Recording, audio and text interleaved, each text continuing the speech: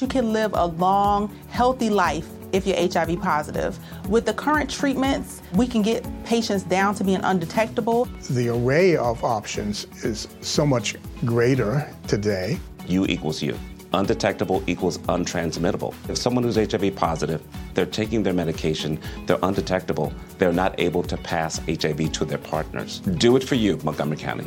Your HIV treatment is their prevention. Get more information at doitforyoumc.org.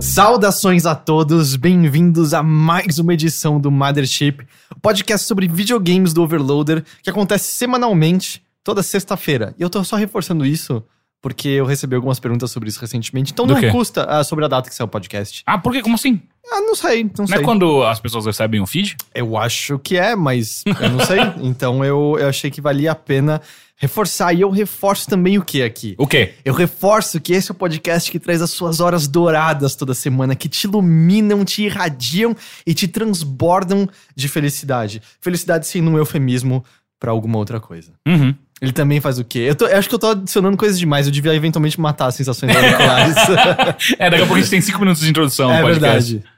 Hoje não tem sensações auriculares, então. Eu sou seu anfitrião, Heitor de Paula. Tô aqui com o Henrique Sampaio. Oi, Brasil. E com Caio Teixeira. Olá! Eu não sei porque eu tava me sentindo pouco preparado pra introduzir esse podcast essa semana. Por quê? Porque... Mas foi tão bem. Eu não sei.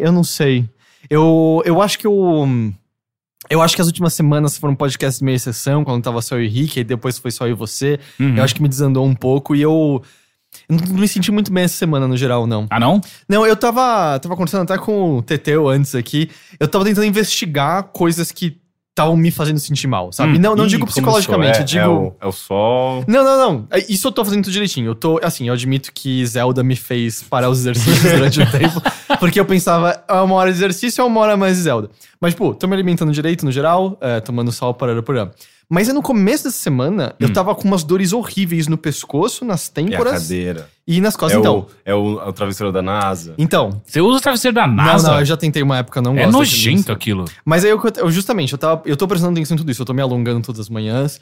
Eu tava prestando atenção na minha postura. Eu tô tentando dormir direito, parará. E tô dormindo horas suficientes. Tá tomando sol. Tô tomando sol, juro, tô fazendo isso direito. E aí eu percebi que isso não tava passando. E aí eu tentei começar a reanalisar, vamos ver, o que eu fiz, vamos dizer, de desregrado. E no domingo, teve festa da minha priminha. E encheu a cara? Não, nossa, eu não bebo faz tipo uns 3 semanas. Nossa, que abstêmio. Né? Mas tinha muito doce de brigadeirinho e tal. E foi lá que começou. E a minha namorada viajou, ela tá fora ainda essa semana. Eu não sei, Você não tá comendo direito. Eu posso fazer isso quando ela tá, mas por algum motivo, toda vez que ela viaja, eu vou e compro alguma merda industrializada doce e compro. Dessa vez foram uns wafers de morango. E eu comi isso na segunda e tava meio zoado. E aí eu percebi, que parecia que tinha sido depois de comer essas coisas, comecei a passar mal. E aí eu fiz um teste. Eu fiquei terça-feira de boa sem comer nada. Comecei a me sentir bem. Quarta-feira, a outra merda também que eu fiz é que eu comprei Cheerios, porque saiu no Brasil. É um sucrilhos, quer dizer, um cereal matinal sucrilhos, de mel. Eu acho que não é nem da Kellogg's, pra dizer que é sucrilhos. Mas é que eu uso sucrilhos como eu uso Bombril. Sucrilhos pra mim é tudo cereal matinal. Eu achei uma merda, eu não gostei nem um pouco. Eu comprei também, eu gostei. Eu vou te dar o meu, porque eu como com banana, com mel, olha como eu sou uma pessoa mais saudável. Não, mas meu café da manhã... Mas você tá comendo Cheerios, é tipo você comer uma colherada de açúcar na banana, saca? Não adianta muita coisa. Mas eu deixo mais saudável do que já é alguma coisa. Você coloca, na verdade, mais calorias num bagulho que já é calórico. Eu não acho que você tá sou nem mais saudável o meu Cheerios. Eu tô super bem, eu não tô... eu não tô dizendo que você não deve comer esse negócio, eu só acho que você não deve se enganar. Não, claro, não tô dizendo que é a coisa coisa mais saudável. Se engane sabendo que você tá se enganando. Eu sei que eu não tô comendo, um pepino e uma salada. Meu ponto. Aí eu tinha passado já um dia, vamos dizer, sem comer esse negócio, tava me sentindo melhor. Eu falei, mas eu preciso fazer o experimento, eu preciso saber. E aí chegou quarta-feira à noite, a gente já tinha terminado de trabalhar, essa semana a gente não gravou o podcast na quarta. Falei, tá bom, vamos lá. Peguei o Cheerios, que eu sabia que tinha bastante açúcar. Eu sei que vai leite, eu parei de tomar leite, mas eu tenho lactase em casa, que é um negócio que quem tem intolerância à lactose, você Você toma. tá com problema de lactase? Eu não sei, mas desde que eu parei de tomar leite, quando me dá vontade de tomar leite, eu tomo esse negócio antes só pra garantir. Mas pera, Mas você você tinha é- esse problema eu ou você acho tá que chutando não, que você tem? eu percebi que leite me fazia passar mal. Então, você é Daí você intolerante para de tomar leite. Você deve Eu ter parei de tomar leite. algum grau de de... vez em quando me dá vontade. Então, mas e aí você- eu tomo esse remédio. Mas e queijo? Queijo não me dá nenhum problema. Mas você tem Estranho, porque é algum tipo lactose. de intolerância à lactose? Eu imagino que sim, porque eu percebi que eu tomo leite e meu estômago dói, me dá enjoo e às vezes me dá intestino zoado. Os doces que você come, que você fica meio ruim, tem um bom Não, não leite? necessariamente. Não, então, eu acho que é outra coisa. A gente tá se desviando. Eu só tava explicando que eu botei leite no Cheerios, mas eu tomei o remédio que não me faria passar mal com isso, porque é um teste científico, eu não queria misturar os resultados. Eu entendo. Tomei o Cheerios, pra garantir que eu tava certo mesmo, eu comi mais 2 pedacinhos do wafer de morango. Eu tinha que ter certeza. Melhor teste, né? É. E tomei um suco, tipo, muito artificial, que tinha açúcar. Você se minou. Aliás, você se muniu de coisas que obviamente não estão te fazendo Não, eu bem, sei, mas é só que pra quando- testar. Tipo, eu vou ter certeza Exato, que essa é um método científico aqui. Aham, sim. Cara, deu meia hora, eu comecei a sentir dores horríveis no pescoço, nas têmporas, nas costas e uma dor de cabeça que eu não conseguia nem pensar direito. Cara, você vai num nutricionista? Então, nutricionista não sei. O lance é, eu estou me questionando agora se isso pode ser um reflexo da minha gastrite, sabe? Do tipo, meu estômago doendo e tá refletindo por algum motivo. Mas o estômago dói? Um pouco, não tanto quanto antes. Hoje em dia meu estômago não dói praticamente nada, mesmo nessas horas. Ou, eu não sei se é algo mais sério, às vezes eu sou pré-diabético e não sei, e eu preciso... Eu não faço a Eu menor. não tenho a menor ideia. Olha, dessa vez, inédito, não vou chutar. Então, mas meu ponto é, eu de qualquer jeito já tô 1 mês com uma guia de exame de sangue que eu preciso fazer. Eu vou lá fazer esse exame de sangue de uma vez, descubro como tá minha glicose. Não come essas que coisas. nenhum retardado essas Não, coisas aí tá. antes do exame de sangue? Eu odeio, tipo, gamer lifestyle, mas eu admito que a minha vontade de só ficar jogando Zelda me fez alimentar pior que a média na última semana. E nem mandou um porque miojinho? Eu detesto miojo, Não, mas cara. miojo não. Como Na assim? Miojo é ótimo. Não, porque, assim, Não, gente. eu considero Come comida... macarrão. Exato, comida que eu faço no mesmo tempo macarrão normal do que Mas miojo. tem uma coisa entre pegar o pacotinho de miojo, que obviamente nunca é o suficiente pra sua fome, e 2 é demais. Aí você pega, coloca um só e você fica arrependido logo em seguida, tipo, puta que pariu. Nunca coloca o pozinho é zoado. A gente tem mais sódio, não é? Sim. É. Mas enfim, essa é a minha história, assim. Aparentemente açúcar tá me zoando de uma maneira meio descomunal. Mas você sempre soube disso, de certa forma. No fundo, Açúcar você é novo. sempre soube. Cara, eu não sei. Não, mentira, porque eu tinha essas dores de tempo em tempos e eu achava que eram meio que enxaquecas. Só que o lance é que estavam meio fortes de uma maneira que eu não... teve um dia que eu perdi o horário, porque eu tentei levantar da cama e minha cabeça tava doendo tanto que eu precisei deitar de novo, eu não tava conseguindo levantar. Então, talvez... É que sabe qual é a coisa que eu reparei recentemente? É difícil você prestar atenção nas coisas que acontecem com você o tempo todo, porque você meio que vira ruído, você nem presta mais atenção. Você entende o que eu quero dizer? Sim, porque Mas é tão dores, constante. não, é, né? Dores, é tão sim. constante que você convive com aquilo e você acha que é a norma, na verdade. Tipo, né? antes de eu perceber que eu tinha gastrite, na época do IG, eu tomava um gole d'água e eu sentia como se estivesse pegando fogo no meu estômago. Eu sentia isso todos os dias. E eu A demorei... água faz mal. Não, então, é porque meu estômago tava reagindo a qualquer coisa, né? Era uma afta gigante no meu estômago. E eu fiquei 6 meses sem tomar remédio, porque eu não me tocava que tomar água. tinha algo de errado em estar sentindo dor no meu estômago todos os dias. Porque era tão... Como eu sentia dor meio que o dia todo, eu achava que isso era normal. Dor física, pra mim, é algo que eu sinto... Eu acho que eu tenho uma facilidade muito fácil de entender, tipo, isso aqui tem algum problema. Só emocional que não. Emocional demora bastante tempo pra eu me sacar. Mas acho que pra todo mundo. Mas esse é o update da saúde do Heitor. Ok, que bom. Mas Bom fazia- saber que você tá intolerante a açúcar. Mas acho que fazia tempo que eu não falava sobre isso, até que, né? Porque tudo anda bem, né? Mas eu gosto de saber que sempre tem uma coisa nova acontecendo no seu corpo, então... Mas e o bom é que, tipo, Cheerios é uma merda e eu percebo que eu cada Mas você vez... vai dar pra mim, porque eu gosto. Sim, você Na minha opinião, pega não é amanhã uma em merda. casa. E eu percebo que eu cada vez gosto menos de doce industrializado, sabe? Eu prefiro... Que bom. É bom, acho que seu corpo vai agradecer enormemente. Ele já era pra ele, tá ligado? It's over, não man. é por é só, Game tipo, over. vamos aguentar o que dá sem sentir menos dor, só. Você não precisa sei. muito. Seu futuro é muito aqueles caras que comem legumes cru, que não. Como é que chama aquela... A dieta... Da Só lua. come cru? Não, caralho. Só come coisas crus. Hare Krishna. É tipo isso.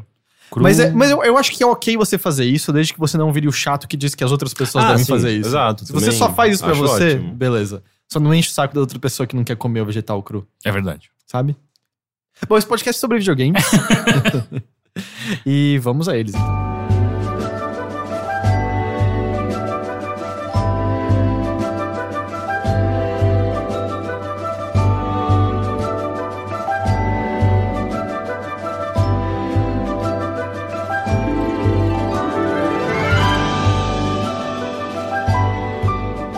Caio Teixeira. Olá! Olá, tudo bem? Tudo. Tudo bem, você não estava com a gente no Mothership da semana passada? Não o tava. Henrique não estava. Não, você Mothership. não estava. Tanto Você que eu não ouvi você falar nada de Breath Zelda. of the Wild. Cara, tem 1 hora pra você me ouvir se você eu voltar sei, no podcast eu antigo. tô sabendo.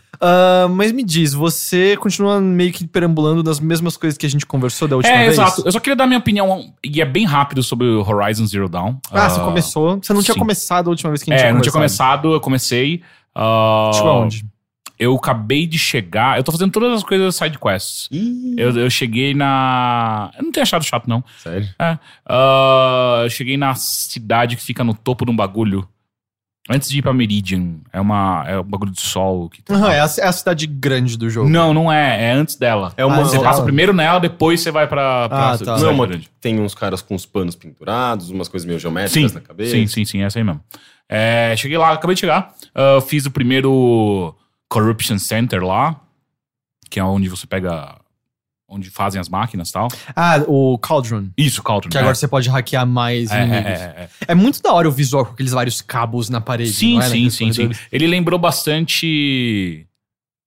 esqueci. Eu tinha uma referência boa sobre isso. Ele parece meio Giger, eu acho, às vezes, os Também. cabos na parede e tal. Mas Então é que tem o umas Giger mulheres tem... peladas. né? Não. E o Giger também ele não tem nada de pinto ou buceta, né? Anatômicos. Mas enfim. Eu gostei do jogo, mas é que eles saíram meio que na mesma época, então eu coloco meio que na mesma balança, o Nioh e Horizon. E eu gostei muito mais de Nioh. Assim. É bem diferente. Eu né? sei, mas eu digo, me prendeu muito mais. Não que seja o mesmo jogo. Eu acho que, sei lá, se a gente... É que é bem difícil comparar, mas eu entendo assim, mecanicamente, de momento a momento, Nioh é um jogo mais satisfatório. Sim. Porque você esquivar de um bicho e meter espadadas nas costas dele até acabar a vida dele, e aí você continuar batendo e ver os pedaços dele voando, de fato é mais legal do que fazer pedaços de dinossauros voarem. E além disso, eu senti um pouco lento o Horizon. Por mais que eu já tenho um negócio pra pegar montaria e tal. Mas nem... Você vai andando? Eu nunca usei montaria nesse jogo. Quê? Como assim?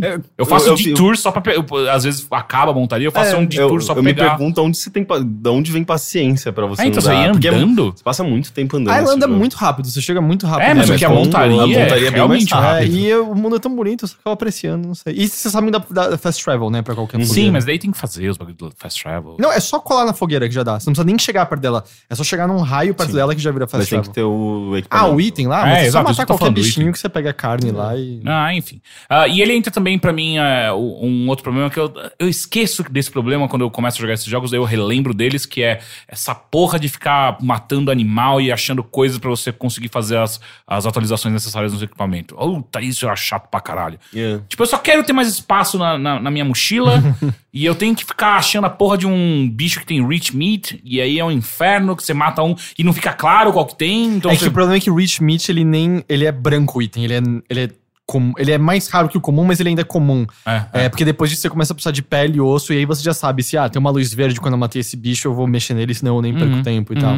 Mas entenda, se você não gosta disso, esse aspecto todo... Não... então, e aí vai ficando meio chato, então eu tento ser um pouco mais rápido, né, quando eu preciso dessas coisas pra ir pular direto pras missões e tal. Teve trechos inteiros que eu tive problema nesse jogo por conta de não ter um certo tipo de item, sei lá, pra fazer flechas de fogo, por exemplo. Isso daí... Eu não tinha flama, que em português é flama. Mas tem que procurar os bichos que tem os cilindros nas costas e atirar nos cilindros. Eu procurava os bichos, tipo, eles até apareciam em certos momentos, mas num ponto que eu tava, que eu precisava utilizar, esses bichos não estavam presentes. E eu sempre tive muito problema. Mesmo olhando o mapa, não tem os itens. Eu não tava efetivamente indo atrás do item. Eu esperava que ele simplesmente caísse na minha frente, como qualquer outra coisa. É porque eu nunca não tive nenhum item que eu precisava. Então, a única coisa que eu tive problema foi pra aumentar algum espaço isso sim, isso... Mas munição pra mim, eu acho que eu fui tão hoarder no começo que, tipo, Nunca nem passou pela minha cabeça eu não ter um item Mas pra esse fazer. é o lance, você pode olhar no mapa onde tem o bicho que tem o que você precisa, ou você pode acho marcar no menu do Sim. tipo, ele indica. Você cria até uma tarefinha, né? Mas eu acho é um aspecto chato do jogo. Eu realmente não gosto de ficar indo atrás de recurso pra dar um upgrade numa... Porque você tá objetivamente fazendo uma coisa pra dar um upgrade. Geralmente upgrades são coisas que você faz a partir de recompensas, sabe? Tipo, em RPGs. Você diz, tipo, você faz uma missão, o upgrade deveria ser sua recompensa. O upgrade é uma recompensa. Ali é uma coisa objetiva que você tá criando Mas é que o WoW é muito isso. sabe, tipo, quase que uma quest própria pra você dar um upgrade em alguma coisa. É outra dinâmica. Vocês não gostavam disso em Far Cry também? Eu nunca gostei disso em Far Cry. Não, eu odiava em Far Cry. Puta que pariu. Eu queria morrer. Então eu gostava, tipo, justamente quando eu via, tipo, pra isso daqui, você precisa caçar o tubarão lendário. Ainda mais na água. Nossa, Puta, eu odiava. Eu amava, tipo, eu gostava me preparado, tipo, eu vou pegar a erva que eu vou poder respirar melhor. Então, eu não sou um cara... Eu nunca me preocupo com essas resistências. Sei. Então, tipo... É muito chato quando você vai contra um inimigo que claramente ataca muito forte com alguma coisa, tipo... agora eu tenho que me preocupar com aquela merda, aquela poção que eu nunca quis fazer, né? E eu joguei fora todos os itens que eu não queria daquilo, sabe? Porque ficava ocupando espaço na minha... E essas poçõezinhas no Horizon, eles são uns iconezinhos que você usa naquele... Sim. Que apertando pra baixo, né? Sim. Eu nunca usei nenhuma delas. Nossos ícones são impossíveis de entender, assim. Eu tô numa batalha difícil, eu tô morrendo, eu vou apertando, usando tudo, sabe? Foda-se qual que é o efeito, deve ser bom. Eu até comento comentei na análise, assim, os únicos itens que eu deixava marcado ali embaixo foram as poções de recuperar a vida. Uhum. Porque os outros eu nunca vi necessidade, e eu acho que o combate é muito frenético pra um menu que só tem um item ativo, sabe? Desse tempo todo. Se tivesse uma maneira que... dois, né, na verdade. Que tem o pra cima, mas o pra cima é sempre recuperar a vida, né? Sim. Você não pode mudar. É sempre a erva. É sempre a erva, exatamente. Recuperar a vida com a erva. Porque se fosse alguma maneira... Enfim, não sei como mapearia o controle, mas se fosse alguma coisa que você sempre sabe que, esse daqui é contra eletricidade, esse aqui é contra gelo, eu acho que funcionaria melhor. Porque tem várias horas no combate que eu não tem como esquivando desesperadamente pra sobreviver e tal. E sabe que uma coisa que eu acho que eu não gosto nem um pouco nesse jogo? Todas as informações são basicamente abertas. Você consegue prever tudo que você vai ser no futuro, porque logo no começo do jogo você fala com o vendedor, ele tem as melhores armas, os melhores equipamentos, só que você só não consegue comprar, você não tem recurso pra isso. Que eu acho caro pra caralho os bagulhos nesse jogo. Depois de um tempo você fica mais de boa. Mas demora, né? Mas a informação tá lá, você sabe... Mas qual é o problema? Como você vai ser no futuro. Tipo, você sabe quais são todos os seus upgrades, você sabe... Eu não sei se tô entendendo o que você quer dizer com isso. Informação aberta. Tipo, você sabe quais são os seus, as coisas, onde você vai chegar em termos de progressão daqui a umas 2, 3 horas de jogo. Você não tem todos os arcos abertos desde o começo do jogo pra comprar. Eu acabei de chegar numa cidade que tem novos armamentos surgem. Mas você sabe de armas melhores, você sabe, tipo, de equipamentos melhores. Ele meio que não nivela necessariamente de acordo com outros jogos fazem isso. Aliás, e assim, as armas, a única coisa que melhora nelas é o tipo de munição que elas carregam. É outra coisa que eu não gosto. O dano é igual do começo ao fim. Não, mas é legal, porque, tipo, por exemplo... É uma das pontos que eu mais gosto. Eu tenho o arco rápido e eu tenho o arco sniper. E o arco sniper, ele tem o poder de dar uma flash que dá um ataque sônico e destrói peças pra liberar. Sai voando tudo, né? Eu acho mó da hora. É que eu não sinto muita diferença. Tipo, eu compro uma outra arma e não muda muita coisa em termos até, tipo, de controle, de sensação de utilizar aquela arma. Eu acabei de comprar uma arma que ela tem uma munição que eu não tinha antes, que é de fazer aquela armadilha no chão. Essa daí eu usei muito. Então, só que é uma armadilha que explode, dá muito. Porque antes só tinha de eletricidade. Só tinha de eletricidade. Tanto que eu comprei e usei em seguida porque eu não ia passar por uma parte sem ela. Então, eu tive vários inimigos que se eu não usasse isso... As armadilhas eu tenho me impressionado que eu tô usando bem mais do que eu imaginava. Porque eu geralmente sou... de botar no chão e atirar nela depois, é essa? Não. Essa de colocar, mesmo e atrair os bichos pra cima pra... Mas tem um pequeno truque que dá pra fazer. Qual? Dá pra você atirar do lado do bicho sim, e atirar e ele, tipo, botar a armadilha meio que já embaixo dele, ele explode. Você não tem que, às vezes, atrair ele na sua direção. Isso que eu tenho feito. Tipo, eu coloco uma armadilha de eletricidade, ele vem até mim, ele cai, eu já deixo outra, daí eu vou colocando várias, e ele só vai caindo e eu vou dando dano. Não, mas todo o trabalho de informação desse jogo eu acho um saco, assim. É informação demais, a ponto de você ficar meio sobrecarregado o tempo todo, sabe? informação demais no mapa, informação demais na interface. Não que o jogo seja muito complexo. Eu acho que ele até, na verdade, ele não é, mas tá tudo muito aberto pro jogador. Porque ele no joga... mapa, boa parte das informações nem são coisas pra você fazer, né? É só indicação de fogueira, bicho e tal. sim. Mas então isso quer dizer que se você... Eu lembro quando a gente gravou o vídeo, que você olhou e falou, mano, já Assassin's tô Creed cansado. Unity de novo esse negócio. Sim, aqui. ele lida com informação de maneira diferente de Assassin's Creed, mas ainda assim é muita informação aberta. Diferente de Zelda, por exemplo, Que sabe? é o máximo oposto. E eu sinto que eu não me sinto recompensado jogando no Horizon. Parece que tem tanta coisa que o que eu tô fazendo e o que eu tô adquirindo, o que eu tô progredindo, parece que é ínfimo perto de todo aquele resto, sabe? E Você eu acho que eu só na história principal, que é muito boa. E eu tava assim. fazendo um subquest, e de repente percebi que Mas eu então- não tava gostando nem um pouco, assim. Eu tava odiando os NPCs, eu tava odiando a neutralidade de tudo, a neutralidade da personagem, da protagonista, dos NPCs. Não tinha emoção nenhuma, assim, parecia tudo muito vazio. Você concentra na missão principal, que você Eu acho que eu Esse é outro ponto que eu ia tentar. falar. Até agora a missão principal não me pegou. Tipo, eu tô achando... Assim, eu tô curioso pra entender como aquele universo se formou. E, por exemplo, quando eu cheguei nesse Cauldron na primeira vez, eu falei, interessante, quero Mas saber. você não aprendeu basicamente nada sobre o passado até agora, né? Não, quase nada. Tipo, a única coisa é que aquela porta não abriu pra você. Exato. E você tem, vamos dizer... Supostamente você deveria estar em busca de vingança, mas eu acho que isso é um ponto meio dúbio do jogo, porque você não tem exatamente motivo pra amar os... Eu esqueci o nome deles. Karja, não. Não, Karja é Nora. Nora. Você não tem... Porque você é ostracizado Exato. por eles. Mas eu acho que você tá no ponto que... Que vai mudar isso. Que as informações vão começar a aparecer um pouco mais. Porque eu tô então. achando... rolam momentos tecnicamente dramáticos e eu fico olhando... mas isso aqui... Nada, assim, zero emoção. Tipo, eu só quero saber o que tá acontecendo nesse mundo. O que eu gosto, assim, por exemplo, já no ponto que você tem missões secundárias, é que você percebe a atitude da Aloy diferente, tipo, desafiando já as normas. Por exemplo, encontrando outros exilados. Sim. E ela, não, eu vou te ajudar. E todo mundo, como assim? Ué, porque... Então... Isso eu já acho mó Só legal. que eu acho que são pinceladas são detalhes tão pequenos e tão por cima, assim, que ainda... Talvez quando se formar o quadro completo eu ficar, caralho, que muito foda. Eu acho que você vai gostar da história Mas depois. quando que- essas pinceladinhas foram só, tipo... é o que eu esperava da liberdade que eu ia ter como jogador de fazer, sabe? Tipo, ok, eu entendo. Eu acho que você vai achar uma história de ficção científica da hora, uma vez que você Interessante. ir mais a fundo. Tá. E rapidamente, Nioh, continuo adorando essa porra desse jogo. Tem qual mapa agora? Eu acabei de terminar a fase quando você pega o barco e quebra, daí você tem que... Fica uma partezinha ali nesse, entre aspas, porto que você para. Qual que... o bicho é uma meleca gigante? Sim, Eu acabei de matar ele. Acho que foi isso a última coisa que eu fiz também, é. Acabei de matar ele. Foi acho que o chefão mais difícil até agora. Eu acho que eu ainda acho o cachorro mais difícil. Qual cachorro? De eletricidade. O macaco? É um macaco? Não é um Ele cachorro? tem a cara de macaco com corpo de cachorro. Bom, eu enfim, li a descrição do bicho. tá. Eu acho que eu achei ele mais difícil. Mas essa geleca, ela me matou 2 vezes até eu conseguir. Eu me matou algumas vezes porque o problema é a arma que eu tô usando como principal do jogo, que é a Kusarinaga, que é a corrente e a foice, ela não é boa com essa porra desse não. bicho aí, não.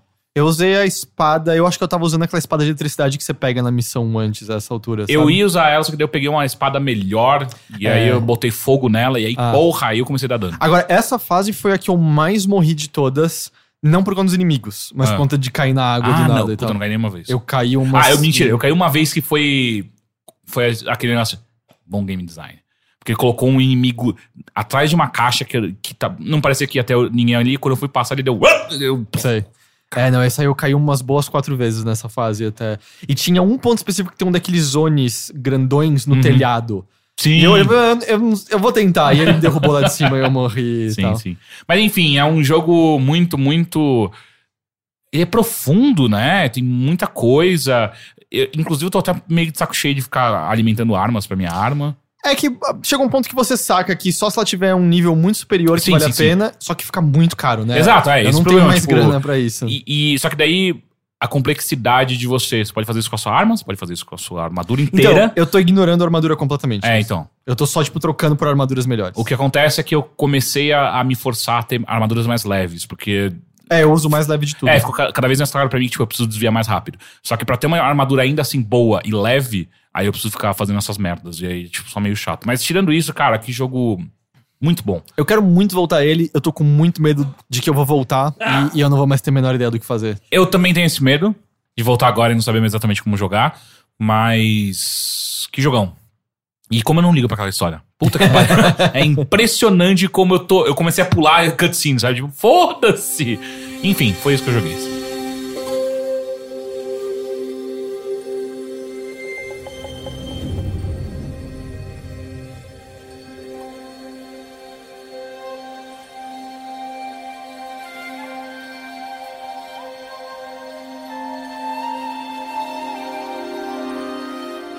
Henrique, Olá. conte-me sobre Too Dark, é isso? Você quer saber de Too Dark? Quer dizer, você jogou Too Dark? Too Dark ou Too Dark? Dois Dark. Dois escuros. Too Dark, ok. Mas Porque é o de primeiro. você me falou que você ia tentar jogar, você conseguiu Eu jogar? joguei bastante dele. Ele é o novo jogo do Frédéric Renaud, que é o criador do Alone in the Dark, do Twin Odyssey. E esse jogo ele meio que foi visto como uma volta às origens dele, porque ele é um jogo meio sombrio, é um jogo meio de terror. Só que eu acho que ele é muito mais Twin Odyssey do que Alone in the Dark. Você pode bater em crianças da escola e Cara, aparecer é um jogo irmãos sobre mais velhos. abuso infantil. Eu acertei sem querer. É um jogo que tem muita criança, sabe? É bully! Bully 2. A gente quer Bully 2? Eu quero Bully Eu não 2. quero, não. Eu também não. Bom, dane-se vocês. Não, talvez eu queira. Você sabe, mas a gente que decide. Não, ganhei a discussão, eu- falei antes. Eu gosto do cenário de colégio, eu acho que não tem poucos isso em videogame. Mas, Bom, Too Dark. Mas é um jogo isométrico, tipo Então, Twin o Teixeira Odyssey? acabou de fazer Você se meleca. babou muito, é Ele isso se que babou. aconteceu? E, tipo, só não cospe. Cara, eu por alguns segundos eu esqueci como que se toma água, A sabe? gente vai pegar um avental ali, um Caralho, babador que pra aconteceu, você. cara? Você é Eu tipo não o entendi. protagonista do Aperto Cinto e o Piloto Sumiu, tá ligado? Sim! Eu não lembro. É que ele vira e fala, é por conta dos seus traumas, ele desenvolveu um problema com a bebida. E aí todas as vezes que ele tá com um copo, ele vira na cara dele e erra a boca. E sempre é essa gag. Mas tá, Too Dark é um jogo isométrico, tipo Twin Odyssey? Ele é um jogo... Ele não é isométrico, mas ele tem uma vista aérea. Então você vê todos os personagens de cima, os ambientes, digamos, sem teto, né? Você vê as paredes separando cada ambiente. Então você tem uma visão meio estratégica das coisas. E ele não é um survival horror. Ele é muito mais um jogo de stealth. Lembra até, assim, em termos de mecânicas e ações e... Não. Em termos de mecânicas e ações e possibilidades de ação, lembra até um pouco das dinâmicas de Hitman, sabe? Tipo, de você tentar identificar o padrão de movimento do personagem, saber qual que é a hora certa de você agir. Siren, né? Dá pra dizer que é um survival horror que usa disso também, né? Eu não sei, eu joguei Siren tão é bem pouco legal. do É que Siren, normalmente você não deveria entrar em combate com o inimigo. Você ia morrer. Você controla muitos personagens que não são capazes de habilidades ofensivas. E aí você desenvolveu uma habilidade que você podia enxergar o mundo através dos olhos dos inimigos. Eu joguei da versão do PlayStation 3, eu gostava bastante, mas eu gostava, acho que mais pela esquisitice dele. Mas o Too Dark, você tem como atacar essas figuras? Tem, sim. Inclusive, uma das... todas as fases tem um sisteminha de pontuação. Não pontuação necessariamente, mas de performance. O jogo avalia sua performance de acordo com o que você faz. E se você não matar nenhum inimigo, por exemplo, isso te dá uma estrelinha a mais nessa pontuação final, né? Mas é um jogo que você controla um investigador que perdeu a esposa A esposa foi assassinada e os 2 filhos foram sequestrados. Isso no começo do jogo, na introdução. Passam-se 6 anos e você é demitido da polícia porque você acaba acusando um suposto... Você acusa alguém de ter cometido esse crime quando, na verdade, essa pessoa era inocente e você é demitido da polícia e você fica meio paranoico e tenta encontrar por conta própria os seus filhos, mas você acaba descobrindo todo um esquema de tráfico humano. E com crianças. Então é um jogo meio sinistro, porque as crianças elas são alvo de uns psicopatas completamente malucos e meio doentios, assim. Então, todo o cenário do jogo envolve muita violência. E uma violência meio cômica, né? Porque os personagens são todos meio bonitinhos. E ele faz uma coisa que eu acho muito legal. Todos os personagens são criados a partir de voxels, Então é meio que, imagina pixels, porém em 3D. Pixels volumétricos, voxels. E é engraçado que quando o único medidor de saúde que você tem seu ou dos NPCs são os próprios personagens. E quando você é atacado, geralmente você ganha uns buracos no seu corpo. Você perde voxels do seu corpo. Você perde voxels e fica tipo um buraco vermelho. E isso pode acontecer aleatoriamente. Assim, tipo, sei lá, você é atacado por um humano ou um bicho e ganhar um buraco na sua cabeça, sabe? E você vai andar com esse buraco na sua cabeça, tipo, o resto da fase. E esse buraco é um buraco mesmo. Tipo, já aconteceu situações em que eu tava à beira da minha morte, mas eu tava basicamente sem cabeça, andando com o meu personagem, sabe? Tipo, com um buraco gigante pegando, sei lá, meu cérebro inteiro. Nossa, mas que curioso, assim, porque o assunto parece mó sério, assim, tráfico humano e crianças raptadas. Então, mas isso que eu acho legal, porque... O que você acha que ele quer dizer misturando algo tão videogame com isso? Eu acho que, na verdade, ele só tem um tom mais cômico mesmo, e meio fofinho, porém gerando esse contraste de ser um jogo sobre violência, sobre encarceramento de pessoas, sobre tortura. Então, é um contraste mesmo. Mas você acha que ele almeja alguma coisa com isso? Por que não usar uma estética que corresponda aos temas abordados? Eu acho que é só estilo mesmo, né? Sem falar que... eu acho meio difícil a gente ver jogos muito realistas vindos da França, talvez. Porque, tipo, eu realmente não me lembro. O Styx é um jogo francês, ele tem uma estética mais realista. Naquelas, né? Mas ainda assim, né? Não é ultra realista, mas ele tem... Mas não existe nem... Eles não almejam o visual de jogos ultra realistas AAA, sabe? É um jogo independente, um jogo pequenininho. Ele foi financiado por financiamento coletivo. E eu acho que... sei lá, o Frederic Arnault ele sempre trabalhou em tecnologias gráficas diferentes, sabe? Tipo, Alone in the Dark foi isso na época, o Twin Seas Odyssey, eu acho que foi uma extensão disso. E esse jogo eles criaram esse visual completamente diferente de qualquer outra coisa para esse jogo. Porque, na verdade, ele remete, eu acho que os primeiros jogos de PlayStation 1, porque o cenário é pré-renderizado, e você consegue dar zoom, então você vê, tipo... Sabe aquele 3D com zoom in, assim, que você vê, tipo, meio que os... quase que os... como se diz um JPEG quando você dá um zoom, só que sem aquela suavização, sabe? Você vê tipo, meio que os pixels da imagem mesmo, assim. do BMP, sabe? E esse jogo... artefatos do negócio. É meio que isso. E esse jogo, ele assume isso na estética dele. E ao mesmo tempo que os personagens são esses... eles parecem personagens como Donkey Kong, sabe? Que era uma animação 3D pré-renderizada. Adicionada àquele outro mundo. Exatamente. Ele parece muito isso, esteticamente ele parece isso, só que na verdade ele tá sendo renderizado em tempo real. O Twin Seas Odyssey tem um quê disso também nos personagens, não tem? Eu me lembro, assim, eu nunca joguei, eu lembro de gravar o vídeo com você e os bonecos...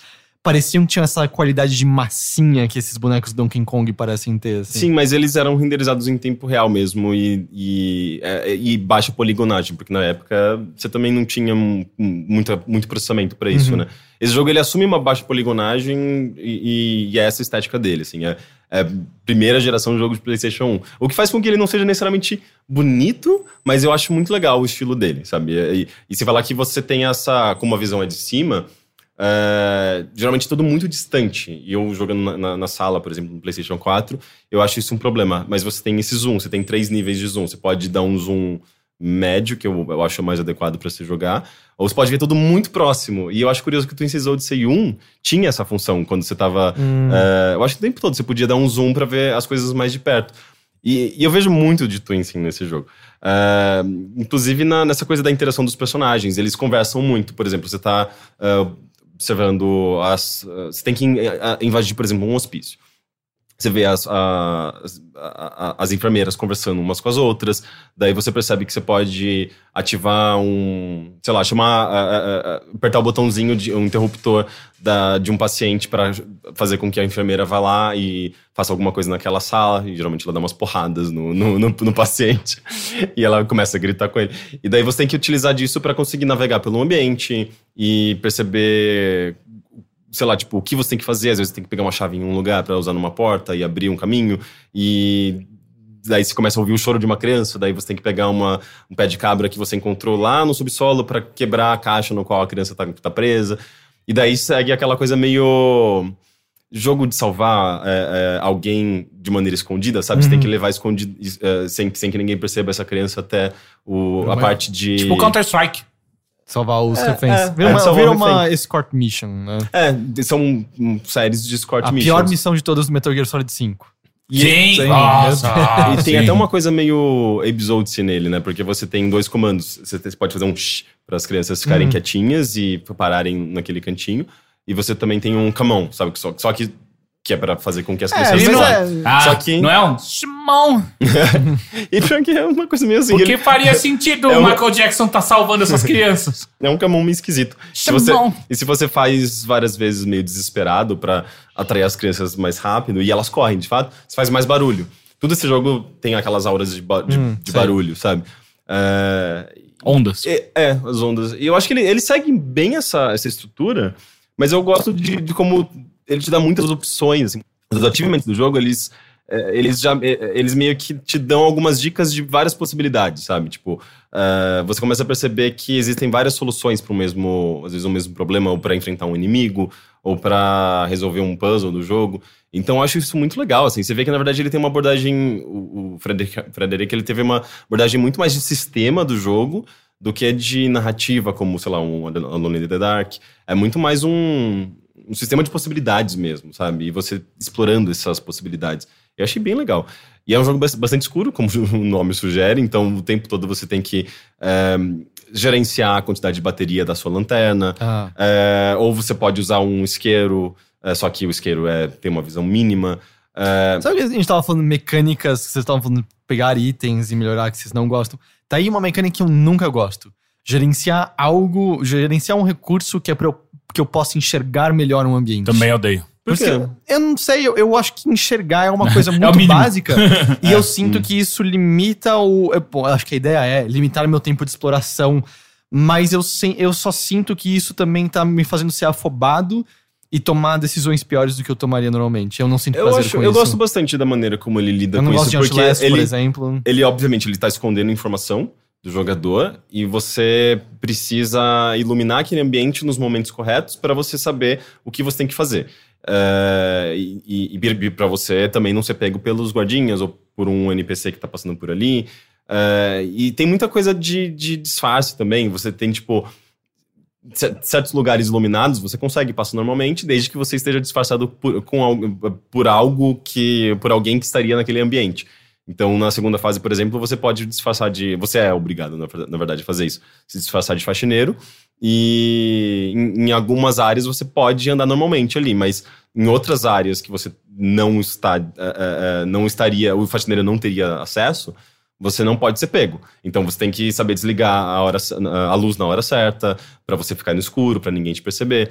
E eu acho legal que você consegue perceber onde você tá no escuro, que ele marca umas pegadinhas onde você tá andando no escuro, sabe? Então você sabe que, eu estou aqui, só que você não sabe o que tem ao seu redor, sabe? Você não sabe os itens ou se tem parede, mas eu acho bem legal, assim, meio que tem umas coisas até que você tem que memorizar, sabe? Tipo, de você conseguir olhar o ambiente iluminado naquele primeiro momento, mas de repente tá vindo um inimigo e você ter que andar naquele ambiente completamente no escuro pro inimigo não te detectar, sabe? Eu acho que ele brinca muito bem, assim, com todos esses elementos de informação que o jogador recebe, ou deixa de receber, ou recebe antes, ou recebe depois, e você meio que tem que gerenciar essas informações de alguma forma.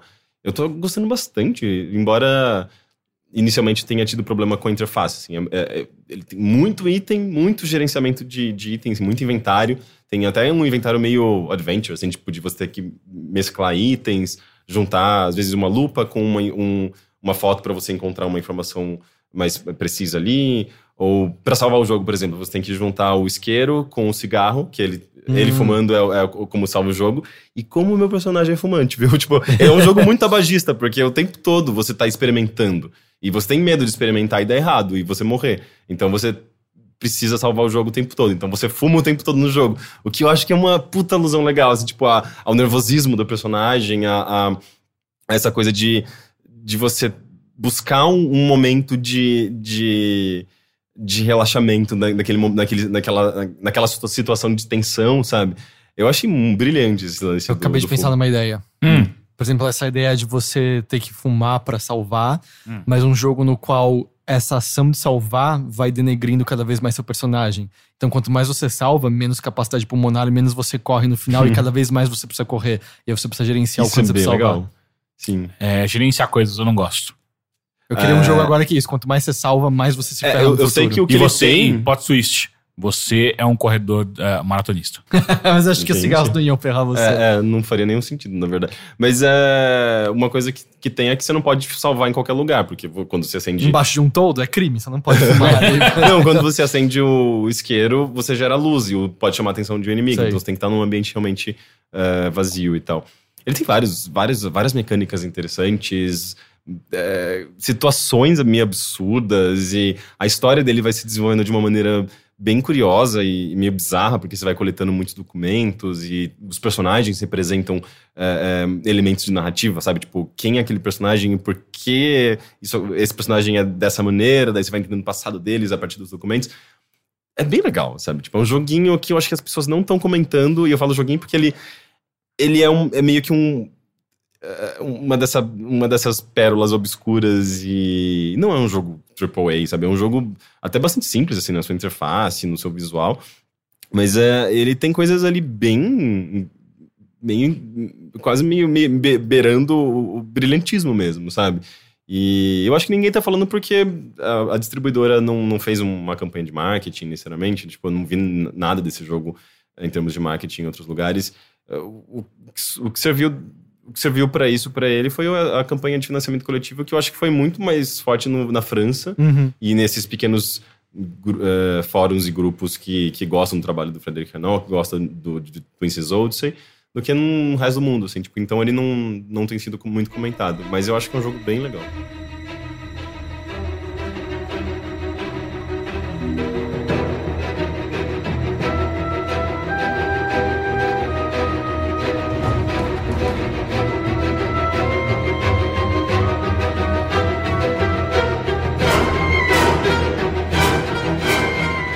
E Rick, você jogou Hollow Knight além do que a gente fez no vídeo? Sim, eu não terminei ele ainda, mas eu joguei bastante, peguei várias habilidades novas, mas nada que fuja muito do padrão Metroidvania. Você tá meio decepcionado pela sua cara? Não, eu só acho que é um jogo... É um excelente Metroidvania, mas um Metroidvania convencional. Você acha que o que destaca ele é mais a arte e a trilha sonora, por exemplo? Eu acho que ele é um jogo ótimo, na verdade. Eu tô amando a minha experiência com ele. As músicas são lindas. Eu fiquei ouvindo bastante trilha sonora dele. É muito bonito. O visual é lindo. Eu gosto muito dele. Mas ele não tem nada que te de inovação, surpreenda em termos de novidade mesmo, assim, sabe? Tipo... ele não faz nada... Ele não traz nada novo pro gênero, sabe? E não é o que o Axiom Verge foi isso. Axiom Verge brincava bastante, né? Acho que com as convenções do gênero. Na verdade, Axiom Verge mais pegava o que você esperava de um Metroid e subvertia isso. Sim. Né? Pois é. Que jogo bom, né? Saudades. Maravilhoso.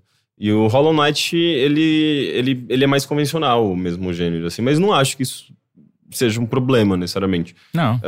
Até porque se você espera um jogo bom do gênero e espera aquilo que você já viu antes, eu acho que você vai ficar super satisfeito com ele. Mas eu quero continuar jogando, assim, eu quero terminá-lo mesmo, não cheguei... Eu não sei se eu tô próximo do final, sabe? Eu acho que eu tô avançando.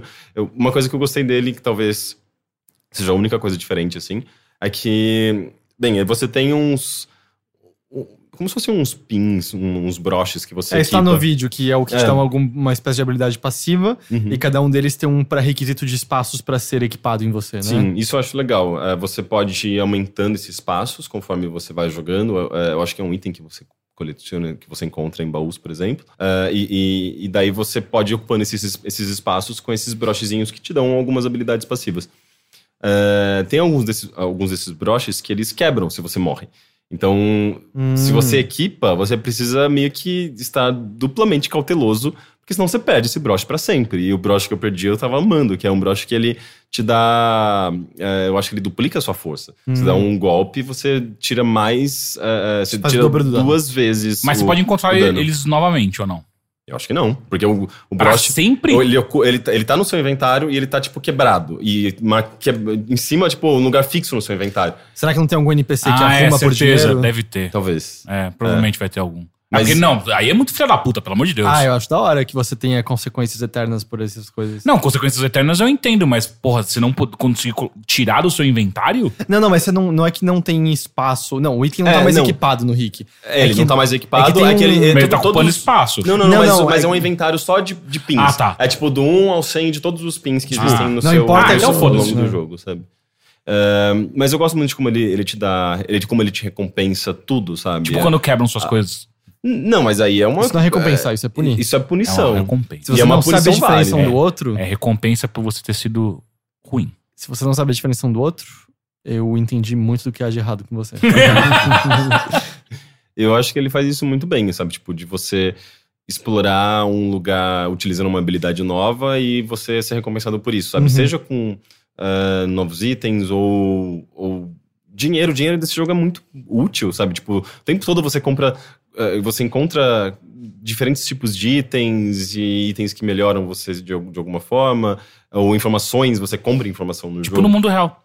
É ótimo, eu acho muito Dinheiro é bem muito feito. Ou você pegou algumas outras habilidades que fazem você usar almas de maneiras diferentes, que você tem que pensar como usar aquele recurso? Só, É magia e só curar a recuperar a vida. vida por enquanto e aquela magia. E as outras habilidades que eu ganhei foram dash, pulo duplo, coisas que você já espera Você desse esperava jeito. que ia aparecer eventualmente. É. E eu acho que tem sido isso por enquanto. Talvez eu traga um outro update da Outro minha upgrade, experiência. com ele. É, só até reforçando, o Hollow Knight tem já vídeo no site, Uhum. e a gente vai gravar um de To Dark ainda. Ele né? é pra quê? Pra PC por enquanto, né? O Hollow Knight, É. ele pra PC, ele vai sair pra Mac, Linux, Switch, e aí no Twitter o criador confirmou PlayStation 4 e não falou nada de Xbox One, mas eu imagino que eventualmente deve Sim. aparecer no Ah, Xbox vai One ser pra também. Em algum momento ele vai sair pra outros consoles. Mas é oficial, tipo, tanto que se você entra na página do jogo, o PlayStation 4 nem é mencionado, é Switch, Mac, Linux que é mencionado e tal. Uhum. Foi porque ele respondeu um tweet de uma pessoa que ele falou PlayStation 4. Entendi. Uhum. Eu Mas acho que é um bem jogo que legal. pareceria gostoso no Switch. É.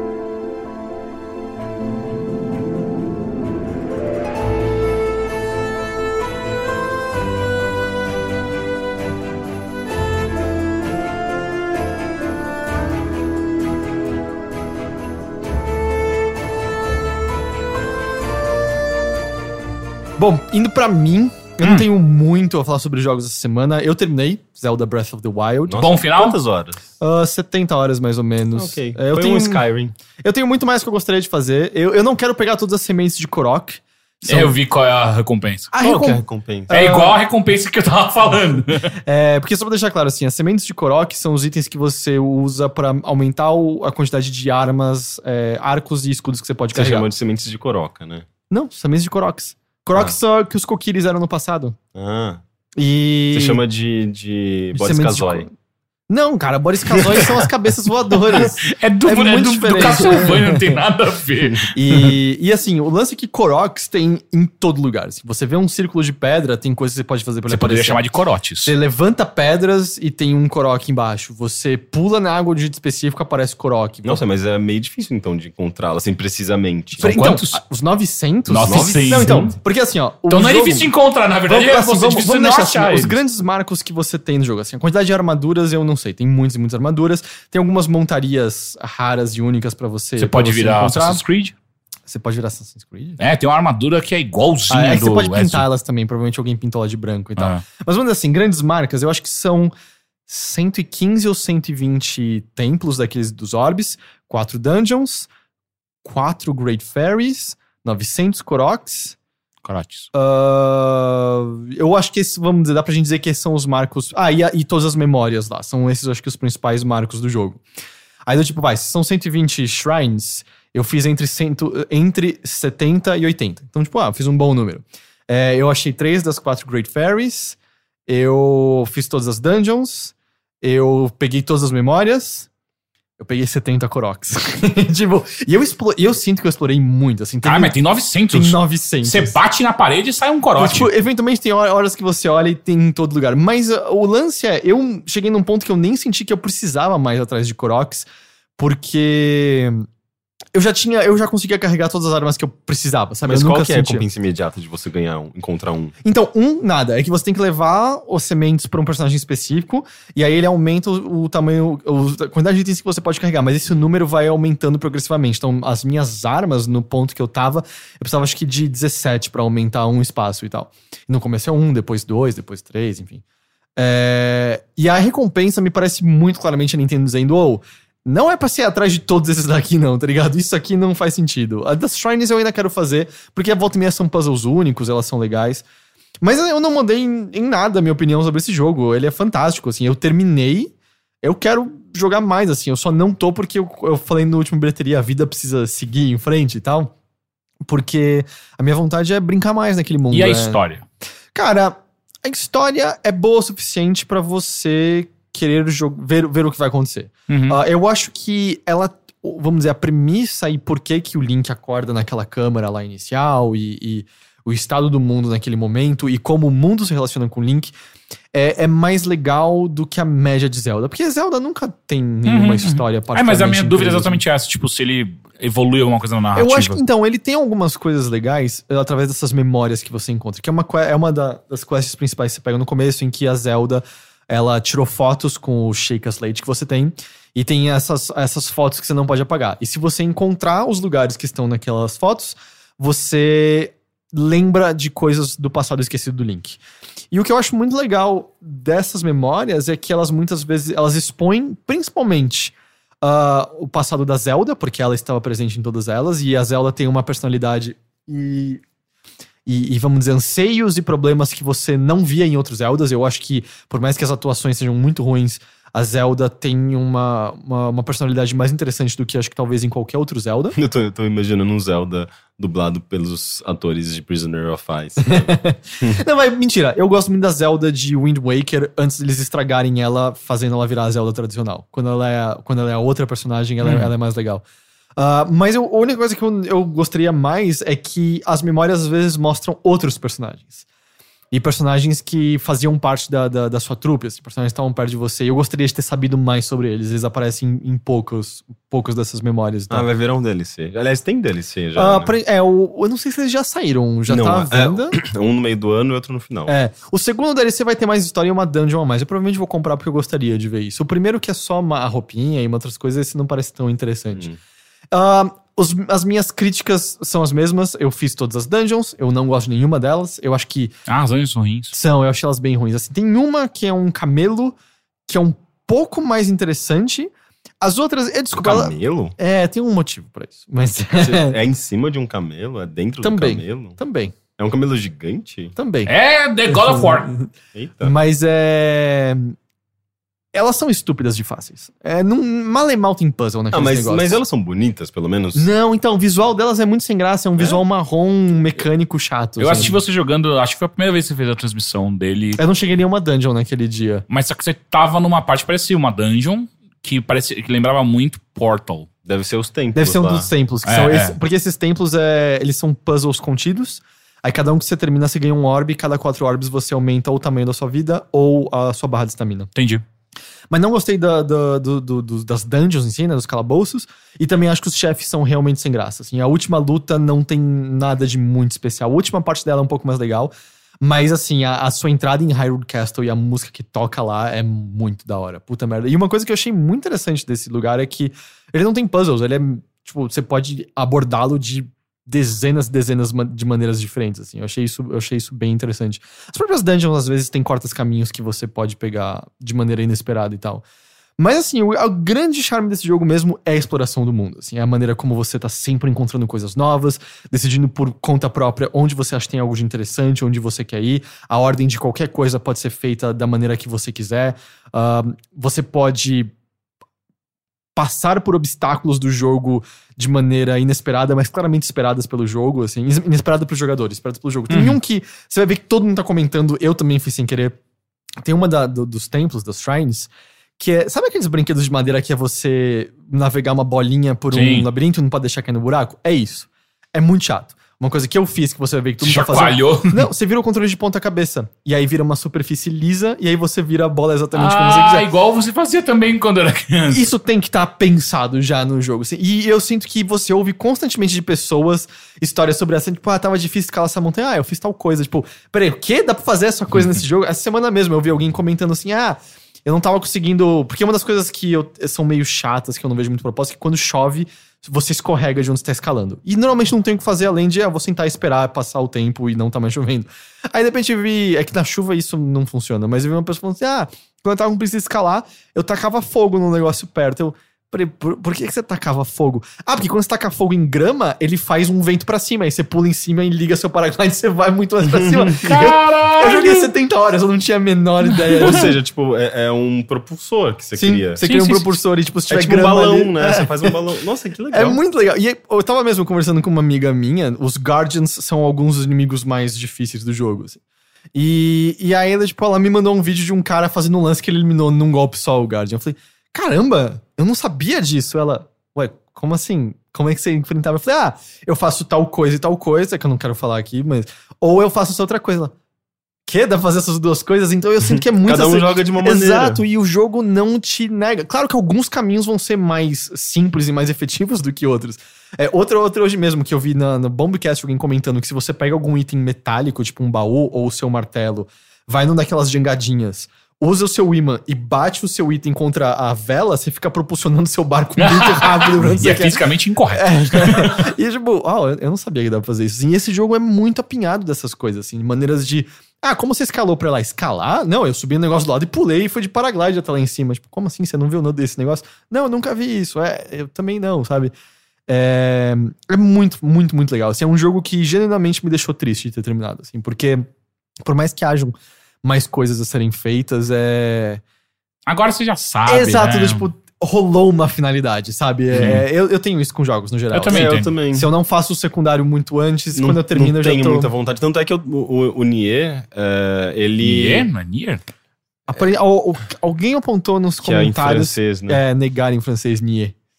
E eu não sei como os personagens falam. Eu acho que Nossa, isso muda tanto esse jogo pra É só mim. ver o original, porque tem um personagem chamado Nier. Eu acho que é o protagonista. O protagonista, em si. o velho feio, lá, que no Japão é um jovem anime bonito. E no novo ninguém chama Nier, né? Isso que eu acho engraçado. Mas você termina ele uma vez e você faz um final ok, bonitinho e tal, mas o jogo continua depois disso. Eu não dei um New Game Plus pra ver o que acontece. Mas eu sei que tem mais 3 finais depois disso que envolvem você terminar o jogo 3 vezes. Não, mas é que ele fica mais acelerado. Ele tem 26 finais, na real. É Sim. um pra cada letra do alfabeto. Mas tem deles... 4 são, digamos... finais de verdade. E outros são tudo piada. Tipo, a gente fez um no vídeo sem É querer. tipo o Silent Hill, né? Só que o Silent Hill tem que sempre chegar até o fim. Sim. Agora, sim. eu li o finalzão de verdade, o Z. É muito da hora a ideia.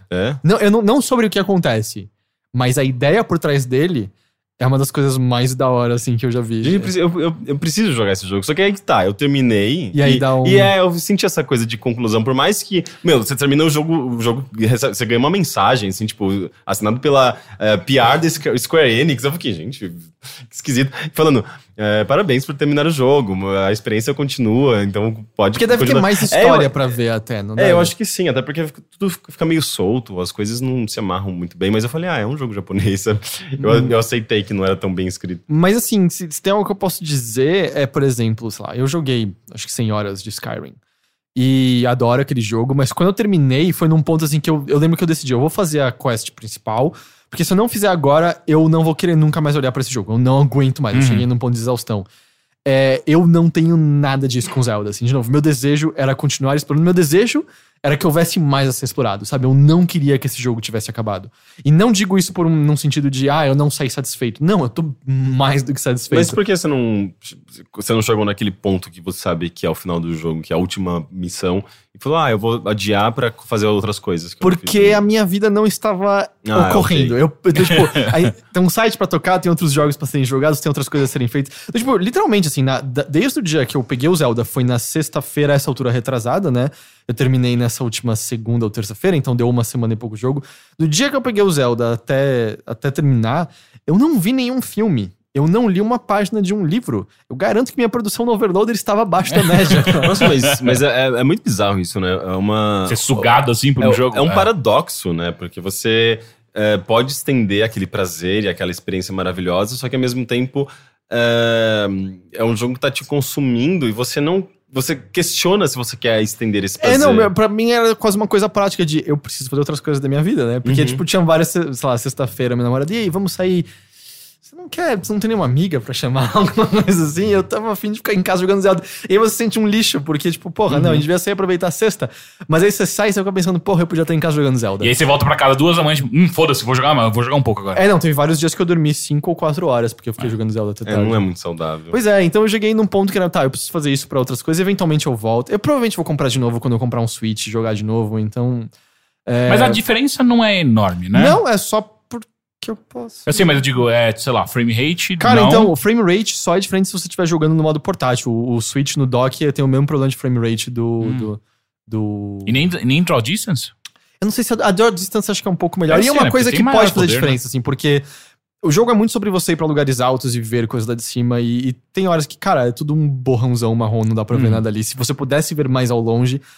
seria legal. E ele tem coisas pontuais, isso também é uma reclamação que eu não encontrei ninguém que não tenha feito até agora, que é que você não pode derrubar itens do Quick Menu, sabe? Que se você aperta pra direita ou pra esquerda no direcional, você aperta lá pra esquerda, você tem a sua lista de espadas. Tudo o que esse jogo precisava era um botãozinho ali que você aperta e já derrubava a espada a partir dali. Mas tem que entrar no menu Start, ir pra cima da espada da Drop.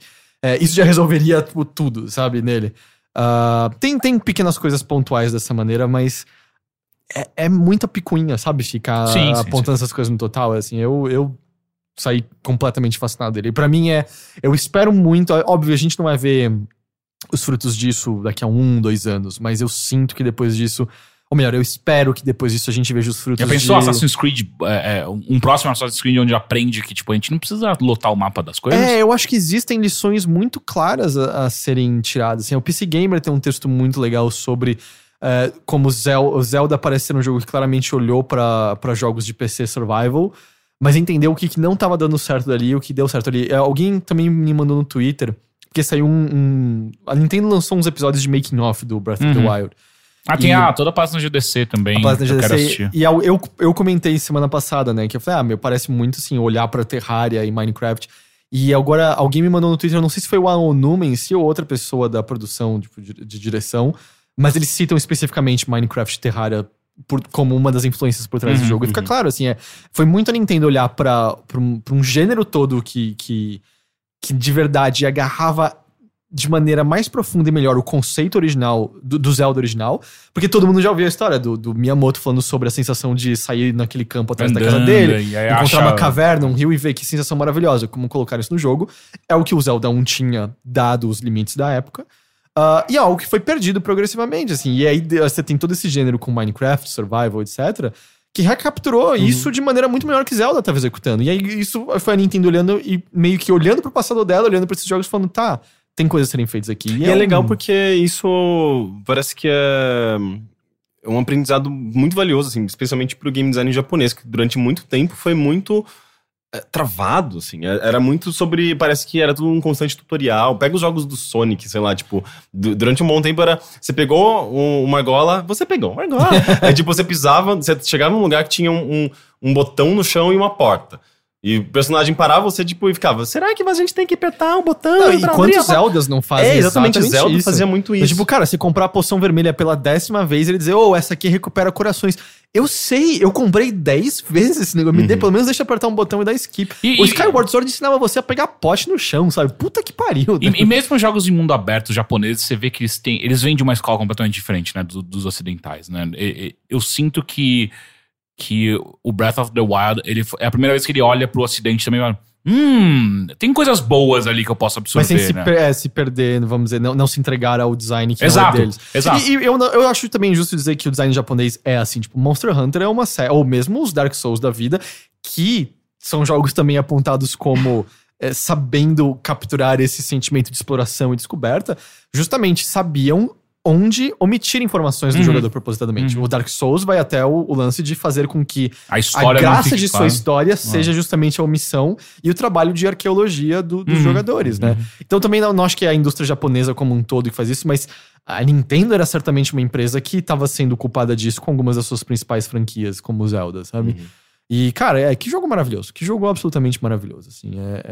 De novo, sabe? Eu tô triste de ter Quero jogar. terminado. É bizarro. Aliás, é o primeiro Zelda que eu tenho vontade de jogar. Fazendo um link com o Overlord. com o passado?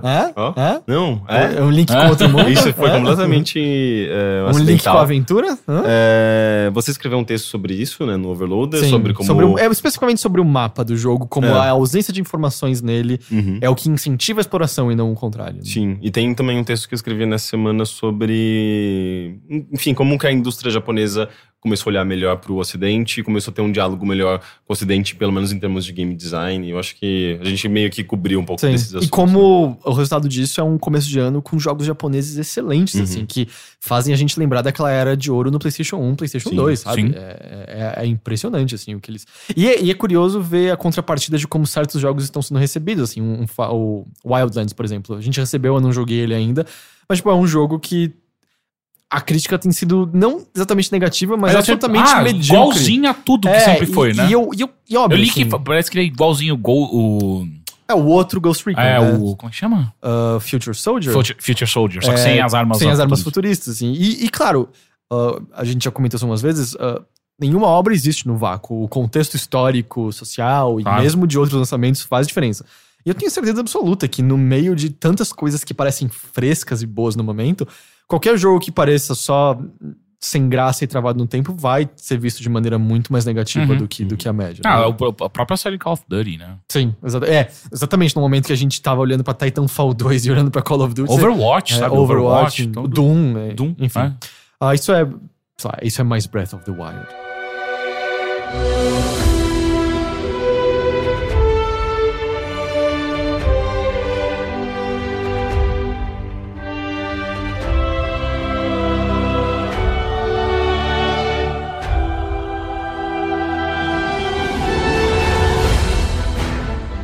Antes da gente saltar pras notícias, eu só queria falar brevemente de Loot Rascals. É um jogo que a gente vai gravar um vídeo ainda. A gente teve um probleminha na nossa última A gravação. gente já gravou, mas vai gravar de novo. Deu um problema, foi estupidez minha, na real. É verdade. Dessa vez foi estupidez do Mas é um jogo bem divertido, assim. Eu joguei um pouco mais depois do que a gente gravou. Ele... É um jogo novo dos criadores do Hohokun, do né? Hohokun. E tem um dos animadores de Adventure Time, você percebe isso em algumas animações e tal. E ele é um roguelike por turno. O que hoje em dia soa curioso, mas na verdade se você pegar o próprio Rogue e os roguelikes originais, eles eram sobre, tipo, o turno a cada tile que você anda e tal. Ele tem ele é todo bonito, coloridinho, né? Feliz e tal. Ele me lembra, como era o nome daquela série que tinha desenho animado e tinham coisas filmadas com bonecos que passava na Nickelodeon, que todo o enquadramento dessa série era uma história em quadrinho com um garoto e uma garota apresentando os desenhos que iam passar. Eu não sei, não. Eu sei... Mr. Bump. Eu entendo... Mr. Bump era legal. eu entendo a referência que você tá usando, eu não lembro disso eu não lembro o nome desse negócio. Mas enfim, a arte do jogo me lembra um pouco a arte que esses personagens no enquadramento do programa possuíam. Isso deve significar algo pra 3 pessoas ouvindo a gente agora. Mas ele é tudo bonitinho, colorido, então não tem nada dark, não tem nada opressor e tal. E as coisas são tudo meio esquisitinhas, Sim. meio tortas e meio bizarras. Aquela tudo meio curvado de uma maneira que não há nenhuma relação com o real, assim, né? E o que acontece é que são ambientes com hexágonos, e aí cada um deles que você anda passa um turno. E o dia é consistido de 5 turnos manhã, 5 turnos noite, e os inimigos, além de você ver claramente a força deles num númerozinho acima, a iniciativa deles em combate é determinada se é noite ou dia. Então é um jogo sobre você se mexer estrategicamente de forma a fazer contato com o inimigo para que você tenha iniciativa no combate e dê o primeiro ataque e, idealmente, o derrote antes que ele ataque você. mas tomando cuidado pra que o seu movimento não faça trocar o período do dia e mude a iniciativa e ele bata em você e tal. Ele é um jogo bem mecânica, né? Ele é bem estratégico. mecânica, tanto que tem uma explicaçãozinha ali que, tipo, ele explica matemática por trás de como ataques e defesas são Nossa, é verdade. subtraídos Eu lembro que eu vi isso no nosso vídeo original, que nunca vai ser publicado. Mas eu vou mostrar de novo, você pode fazer surpresa novamente. Eu fiz alguma piada com cosseno, seno, cosseno ou não. Acho que não, você só pensou isso. Também. Mas e aí a outra camada, vamos dizer, de mecânica que é por trás dele, é que os combates te fornecem cartas. E as cartas vão desde coisas simples como essa carta vai aumentar seu ataque em 2 ou a sua defesa em 3, como elas também passam a ter efeitos passivos como a carta à esquerda dessa ganha mais 1. E aí você tem acho que são 8 cartas, 4 em cima, 4 embaixo, e você pode mudá-las de posição, mas aí vira uma coisa de, peraí, se essa aqui dá um bônus pra carta que tá à esquerda dela, eu obviamente não quero colocar essa carta na fileira mais da esquerda. Só que isso vai ficando uma complicação maior, porque de repente você pega uma carta que é só 1 de defesa, porém ela diz, todas as cartas iguais a essa ganham mais 1. E aí você fica, vale a pena eu botar um monte dessa igual e botar minha defesa lá em cima? Ou ficar tentando procurar umas cartas mais fortes? E a outra coisa acima disso é que existem cartas que são quase como molduras para as cartas já existentes, que uma vez coladas não podem ser separadas, e elas oferecem a você um ataque especial nos hexágonos. Então, de repente, você pode ter um ataque a laser à distância nos inimigos. Você pode se teleportar para outro lugar e assim por diante. Caralho, então, fica realmente mais complexo. Fica bem complexo, mas você, como não é em tempo real, você pode parar a hora que você quiser, olhar para suas cartas, pensa o que você quer tirar. Você pode quebrar essas cartas para fazer dinheiro para recuperar a vida na cidade principal e assim por diante. Então eu não sinto que ele tá sobrepujando você. Não é, por exemplo, Crypt of the Necrodancer, que tipo, o ritmo tá rolando e você tem que estar se mexendo toda hora, sabe? Eu achei ele bem legal, e o clima dele é gostoso. Se ele fosse um clima muito realista e dark, eu acho que ele me cansaria. Como o Rick falou assim, o mundo todo é feito de doce e coisas do tipo, então é meio que Gostosinho. É gostosinho. Eu achei ele legal e ele tem umas estéticas loucas, assim, quando você morre, você é ressuscitado por um monstro gigante que parece uma vagina. É sério, ele parece muito uma vagina. E ele meio que volta no tempo pra te reconstruir, pra que você consiga completar o objetivo pra ela agradar uma outra entidade bizarra que existe ao lado dela. Mas as vaginas que eu entrou na venda são meio estranhas, porque eu vi Aquilo um é só o monstro... braço da vagina. A vagina ok. só parece... É o braço da vagina. braço da Porque eu vagina. vi a tal da vagina, eu falei, isso não parece uma vagina, e olha que eu não conheço muito de vaginas, pra dizer. Não, eu juro que o bicho parece uma vagina com umas espécies de tentáculos gordurosos saindo Que dele, bom, assim. né? Eu gosto dessa imagem na minha E o cabeça. Rick viu um bicho que parecia um pinto também. Parecia? Você apontou, olha, aquele lá parecia um pênis. E tinha um inimigo chamado... Ah, é verdade. Não. Parecia uma glande, né? ele parecia uma glande. E tinha um bicho que parecia algo como... Era algo como, tipo... Nullcat, que parece ballcat. Porque essa piada faz sentido pra falantes da língua Eu inglesa. só sei que... Ah, não, mentira. Ele parecia bola gato, não ballcat. Enfim. Ok. O jogo tá disponível no PlayStation 4... Talvez no Steam também. Eu acho que sim. Eu não tenho certeza agora. É Devolver, não é? Não. Não, Não é Devolver? Não. não lembro qual Não, que não é a Devolver. distribuidora. Eu não sei quem distribuiu também. Enfim. Bom, é isso de jogos. Vamos pras noticiazinhas mágicas.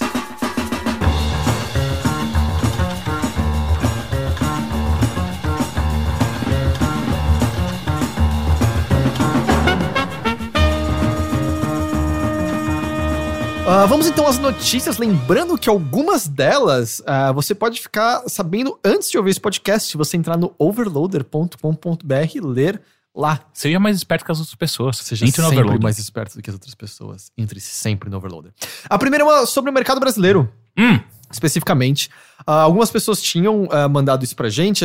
A gente tentou entrar em contato com a assessoria da Square, mas quem acabou tendo a resposta sobre o assunto foi o Jovem Nerd através da Sony DADC, porque o que ocorre é que o Nier Automata, especificamente nas cópias físicas, ele tava com um problema em que ele não conseguia ser atualizado. E o Nier é um jogo que tem funções online, existe um esquema meio de cadáveres à la Dark Souls, e o lance do final animal que eu tava falando necessita de online pra funcionar. E aí, por conta das edições físicas brasileiras, não tava rolando assim. Você baixava a atualização, na hora de instalar dava um erro. Que estranho, mas... Isso já aconteceu antes, no Beyond Two Souls rolou um recall dos discos também, porque tinha um problema. Mas eu digo estranho porque o jogo tá instalado no HD e a atualização vai direto pra HD. Então, o lance é que tava o erro na prensagem do disco, na informação prensada no disco. Não, eu entendo, mas eu fico pensando... Eu acho que então era a informação do disco que já tava sendo copiada errada. Eu acho que sim. Ah, entendi. Porque isso especificamente aconteceu também na Austrália com Skylanders Swap Force. Mas tudo bem, tem 2 pessoas na Austrália, o resto é só animais peçonhentos. O que aconteceu é que na Austrália nunca resolveram esse problema. É A lógico. boa notícia é que aqui no Brasil ele tá pra ser resolvido. Se você comprou a edição física de Nier Automata, você tem que entrar em contato. Não, você tem que clicar no link aqui pra descobrir qual é o jogo do que a gente tá falando. Você tem que entrar em contato com a Sony DADC. Aliás, eu esqueci. Vocês conseguem abrir o Overloader aí e ver a notícia para ver o endereço de e-mail o contato que eu não atualizei aqui. Mas tem que entrar em contato no e-mail da Sony DADC e eles vão informar você o que você tem que fazer para receber a cópia correta. E eles afirmaram não vai custar nada para você. Eles vão pagar envio e tudo mais. E ao mesmo tempo, as cópias que estavam nas lojas já foram recolhidas. Então, se você for comprar... Pelo menos numa grande rede. Eu não sei dizer se às vezes numa loja pequenininha alguma coisa. Mas provavelmente sim, porque eles fazem um recall Faz total. recall grande, né? Então, tipo, já deve ser seguro. A não ser que seja uma loja que não tem nota física. A única coisa que eu diria é que Fiscal. talvez você queira ficar atento se você for comprar uma cópia usada desse jogo, né? Porque você não tem como saber se é da leva defeituosa ou não. Mas então fique atento se você comprou um Nier Automata. Você criou o e-mail? É isso? É, só o endereço de e-mail pra informar aqui. Fale conosco, @sonydadc.com. Ok, era isso então. Se você tem, manda e-mail pra eles, que aí eles vão te informar sobre o que você tem que fazer pra corrigir pra você trocar o seu disco. Que mais? Uma notícia aqui sobre System Shock 3. Lembra que ele tá em desenvolvimento? A Obsidian Entertainment investiu... Aliás, perdão. A Starbreeze tá investindo $12 milhões na Other Side Entertainment. Eu não sei porque eu falei Obsidian. Não tem nada de Obsidian aqui. Ainda bem, né? Porque eles vão fazendo tudo. Eles estão atualmente. fazendo jogos grandes e complexos, Sim. né? Não, a Starbreeze tá investindo $12 milhões na Other Side. Isso vai, obviamente, resultar em diversos aspectos diferentes no desenvolvimento, mas acho que o mais chamativo é que agora o System Shock 3 vai ser lançado para consoles também. Ele inicialmente era um jogo só para PC, e ele vai sair também no PlayStation 4 e Xbox Legal. One por conta disso. Então, ótimo, mais pessoas. Sim. Mas ele vai demorar bastante, né? Porque Vai, 2018 eu acho que tá marcado. Será? Ou 2018, não, acho que 2018 é o remake do System Shock. Eu acho que é o remake do System Shock. Ele deve estar para 2019 em diante. É É porque muito tempo, são né? 2 jogos da série sendo desenvolvidos, né? Sim, não, eu entendo que é demorado, mas eu só digo, tipo, caralho, você consegue se imaginar em 2019? Eu É consigo. Muito, muito louco. Acabei de conseguir. Eu tô incrível. Kingdom Hearts. Quem gosta de Kingdom Hearts aqui? Eu que não. Ok. Eu não ligo Eu só. quero jogar o 3. Eu quero. Ele parece também. bonito, ele parece legal. Mas o que acontece é que o Kingdom Hearts HD 1.5 mais 2.5 Vai Remix, tomar no cu, que é, sabe? é meio que uma compilação de basicamente tudo Kingdom Hearts, mas especialmente tem o 1 e o 2 e mais algumas outras coisas. Mas ele não tem o novo, que é o 2.8. É, 2.8 Puta que pariu, tá vendo? O Tá dois vendo? Um é a compilação de tudo que existiu, mas tem o novo, que é o 2.8. Gustavo, filho da puta do marketing, fala assim, ô, gente, na boa, é só 1, 2, 3. Não, mas tem uma lógica no Mura. não, tem. É uma lógica de merda. Mas tem. É a lógica no Mura. É. Vamos começar a chamar tudo que é uma lógica de merda de lógica no Mura. Enfim, esse pacote específico saiu no Japão na semana passada. Ele tem algumas coisas diferentes, tipo loads mais rápidos, ele tá mais bonito, né? Texturas maior definição, parará. Mas os jogadores estão se deparando com alguns problemas. Além dele ter bugs que estavam exatamente na versão original desse pacote, Os caras deram Ctrl-C, Ctrl-V no não código. corrigiram bugs, ele introduziu alguns novos. O jogo tá rodando a 60 quadros agora. E aí tem, certeza, vários problemas. Tem alguns ataques de inimigos que não se comportam direito por conta disso. Eita. Então eu vi um vídeo de um cara que é um speedrunner do jogo e tal. Tem uma luta que é uma luta opcional que você luta contra o Sephiroth. Uhum. Sephiroth. No 2. Que já é uma luta... É No 2? E eu nunca consegui. Eu também nunca consegui. Você chega na luta, morreu. é literalmente isso. Eu Nem lembro que começa a tocar One Winged Angel. Não, você não consegue. ela toca. Ela toca, mas você já morreu. Ok. Mas então, ele tem, por exemplo, um dos ataques dele, é porque ele reflete as coisas de Final Fantasy, ele usa meteoro em você.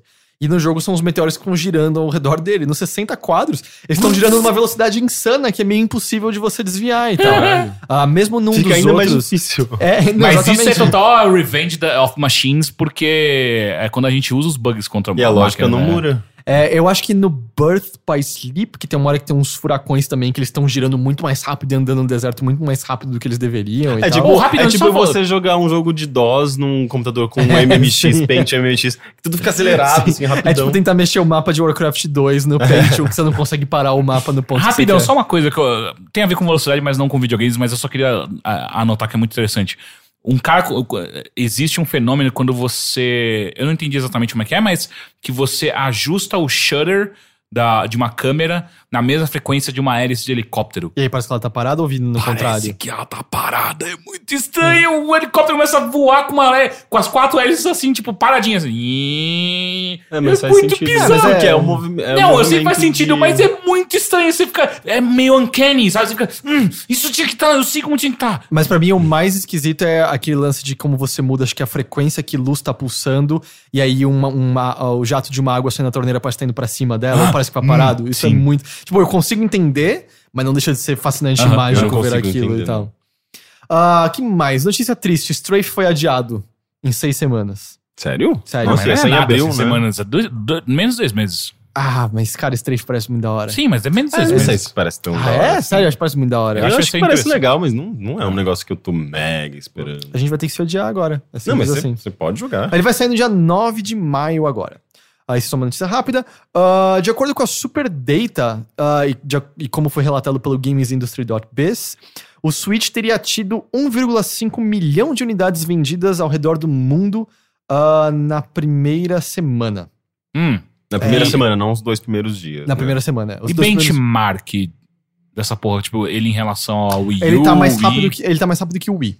que o Wii? Sim. Caralho. Mas é que isso é uma coisa que analistas disseram é que o que acontece, provavelmente, é que depois disso ele deve ficar mais fraco que o Wii, porque o Wii lançou da maneira, vamos dizer, modesta ou normal de um console, só que em seguida ele apelou pra todo mundo, né? Sua mãe queria jogar, sua avó queria jogar e ele estourou muito grande. O Switch provavelmente vai ter essa explosão inicial e depois deve normalizar e ficar atrás do Wii, o que não significa que é ruim, significa que é normal. Mas esse início dele foi bastante Já é melhor que bem. PS4, que Xbox One. Não sei como se compara ao PlayStation 4 e Acho que Xbox depende One. dos países, né? Então, É que isso é mundial, né? a informação da Super Data vem da Famitsu e da JFK. E aí o que a gente tem de específico é que foram 500 mil unidades nos Estados Unidos, 360 mil no Japão. E aí fora dessas regiões, os números específicos já são mais difíceis E aí de juntou serem. E Brasil tá aí no meio também, certeza, só que não vai contabilizar porque a gente não tem... Mas não tem oficial aqui, Exato, né? então, não Do vai tipo, contabilizar eu acho pro que a gente- Brasil, contabiliza pra venda mundial. Sim, eu nem sei como funciona essa contabilização exatamente. É mundial, é de other countries. Mas é interessante, assim, é um número legal para Sim. esse começo. Que mais? John Carmack tá processando as Animax agora. Eita! Vocês não viram esse? Caralho, que o jogo isso aí virou, dá não é pano mesmo? pra manga, hein? Puta O que que pariu. acontece Deixa eu que... só aproveitar um segundo, desculpa. O vídeo do jogabilidade sobre A história do Da quem? Katana. Da Katana. Tá bem legal. Maravilhoso Muito bom. esse vídeo, cara. De verdade, assista, cara. E quem Muito nunca foda. leu Masters of Doom, sempre recomendado Sim, ler sim, Masters sim. of Doom. Não tem tradução, né, Masters Não. of Doom? Não, acho que não. Eu li. Ele é um livro relativamente pequeno.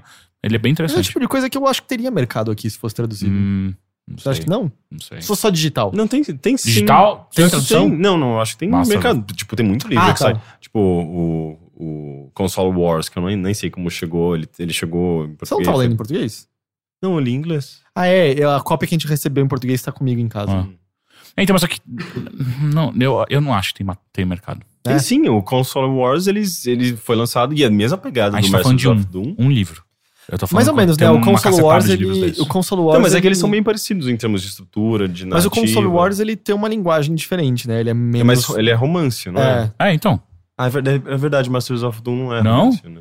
Mas enfim, sei lá, eu não entendo nada do mercado editorial, na verdade. Uhum. Mas o que acontece, ele tá processando porque ele afirma que ele tem dinheiro que não foi recebido da época que a ZeniMax comprou a id Software. Segundo Ele ele... vai ganhar de alguma forma, em algum ponto. Não, mas é do direito dele. Aparentemente sei. são, acho que, meio que o dinheiro equivalente às ações que ele tinha da id na época da compra e que ele nunca recebeu. Ou não recebeu meio que a última das parcelas. Então, na verdade, Ele tá pedindo quanto? ele precisa receber ainda 22,5 milhões de dólares. Puta que pariu! E eu tava falando, tipo, ele tava lutando por R$10, saca? Caralho! Não, é uma grana. Assim, ele vai chegar de fato na Lua, né? Ele vai criar uma base. Não, lunar. eu acho que o John Carmack, na real, não precisa dessa grana. Ele tem muito mais Assim, que cara, isso. você tá pedindo só agora? Mas sabe? o lance é, ele dá essa grana pro John Carmack e É. tal. E a última notícia de hoje, que é uma que eu achei curiosa e legal, e mais curiosa ainda do que legal, é que o PlayStation Now, em breve, vai passar a ter jogos de PlayStation 4 no seu sim. catálogo. Lembrando só, PlayStation Now não é algo que a gente tem acesso no Brasil, é o serviço de streaming da Sony, de jogos de Você streaming. pode da Sony. jogar via stream, você não precisa ter Netflix da Sony. Você paga uma assinatura, hoje em dia você tem acesso a jogos de PlayStation 3, é meio assim que eles resolveram a retrocompatibilidade. Só que aí não tem regiões como o Brasil que não tem servidores e tal. E aí ainda esse ano vai ter jogo de PlayStation 4. As pessoas que fazem parte do beta lá da PSN Já estão... vão, acho que em breve, receberem convites.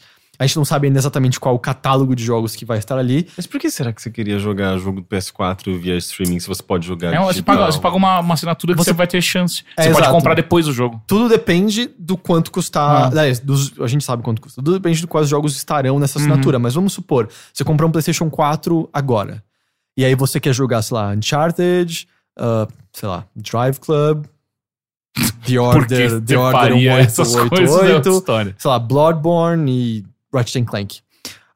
Mesmo considerando os descontos que esses jogos têm em lojas, vamos supor que você pode pagar o preço da assinatura e você testa todos eles imediatamente. Existe uma razão monetária que pode ser interessante, dependendo da frequência. Óbvio, tem a questão de ser streaming, não é perfeita.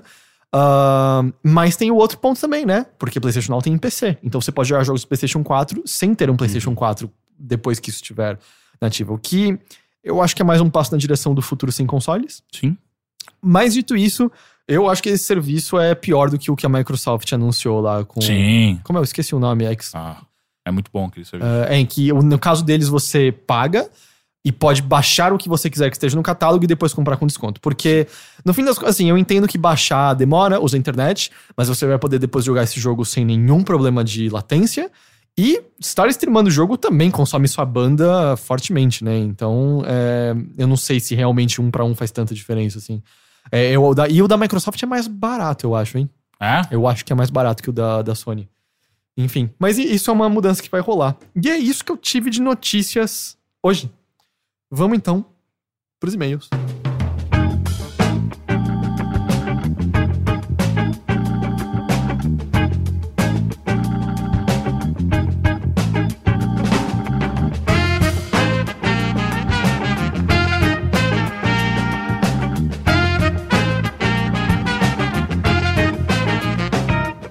Caso você queira enviar algum e-mail, alguma pergunta, alguma dúvida, alguma correção, algum comentário pra gente, você pode fazer isso escrevendo pro endereço mothership@overloader.com.br, que nem fez o Douglas, do Distrito Federal.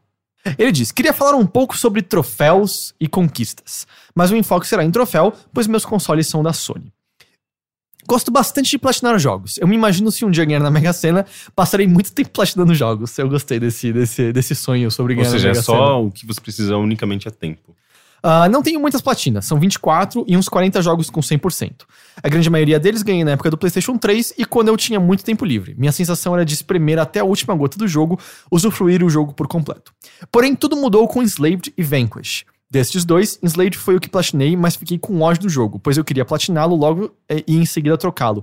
Mas ele demorou demais, jogabilidade achei ruim, história muito chata e cada vez que eu jogava mais, mas eu encontrava seus sadomasoquismo, também conhecido. Desgostei na metade do jogo e foi assim até chegar na platina. Já o Vanquish eu desisti na metade do jogo depois de ficar travado uma semana na mesma fase, pois era insanamente difícil no level very fucking hard, necessário pra platina.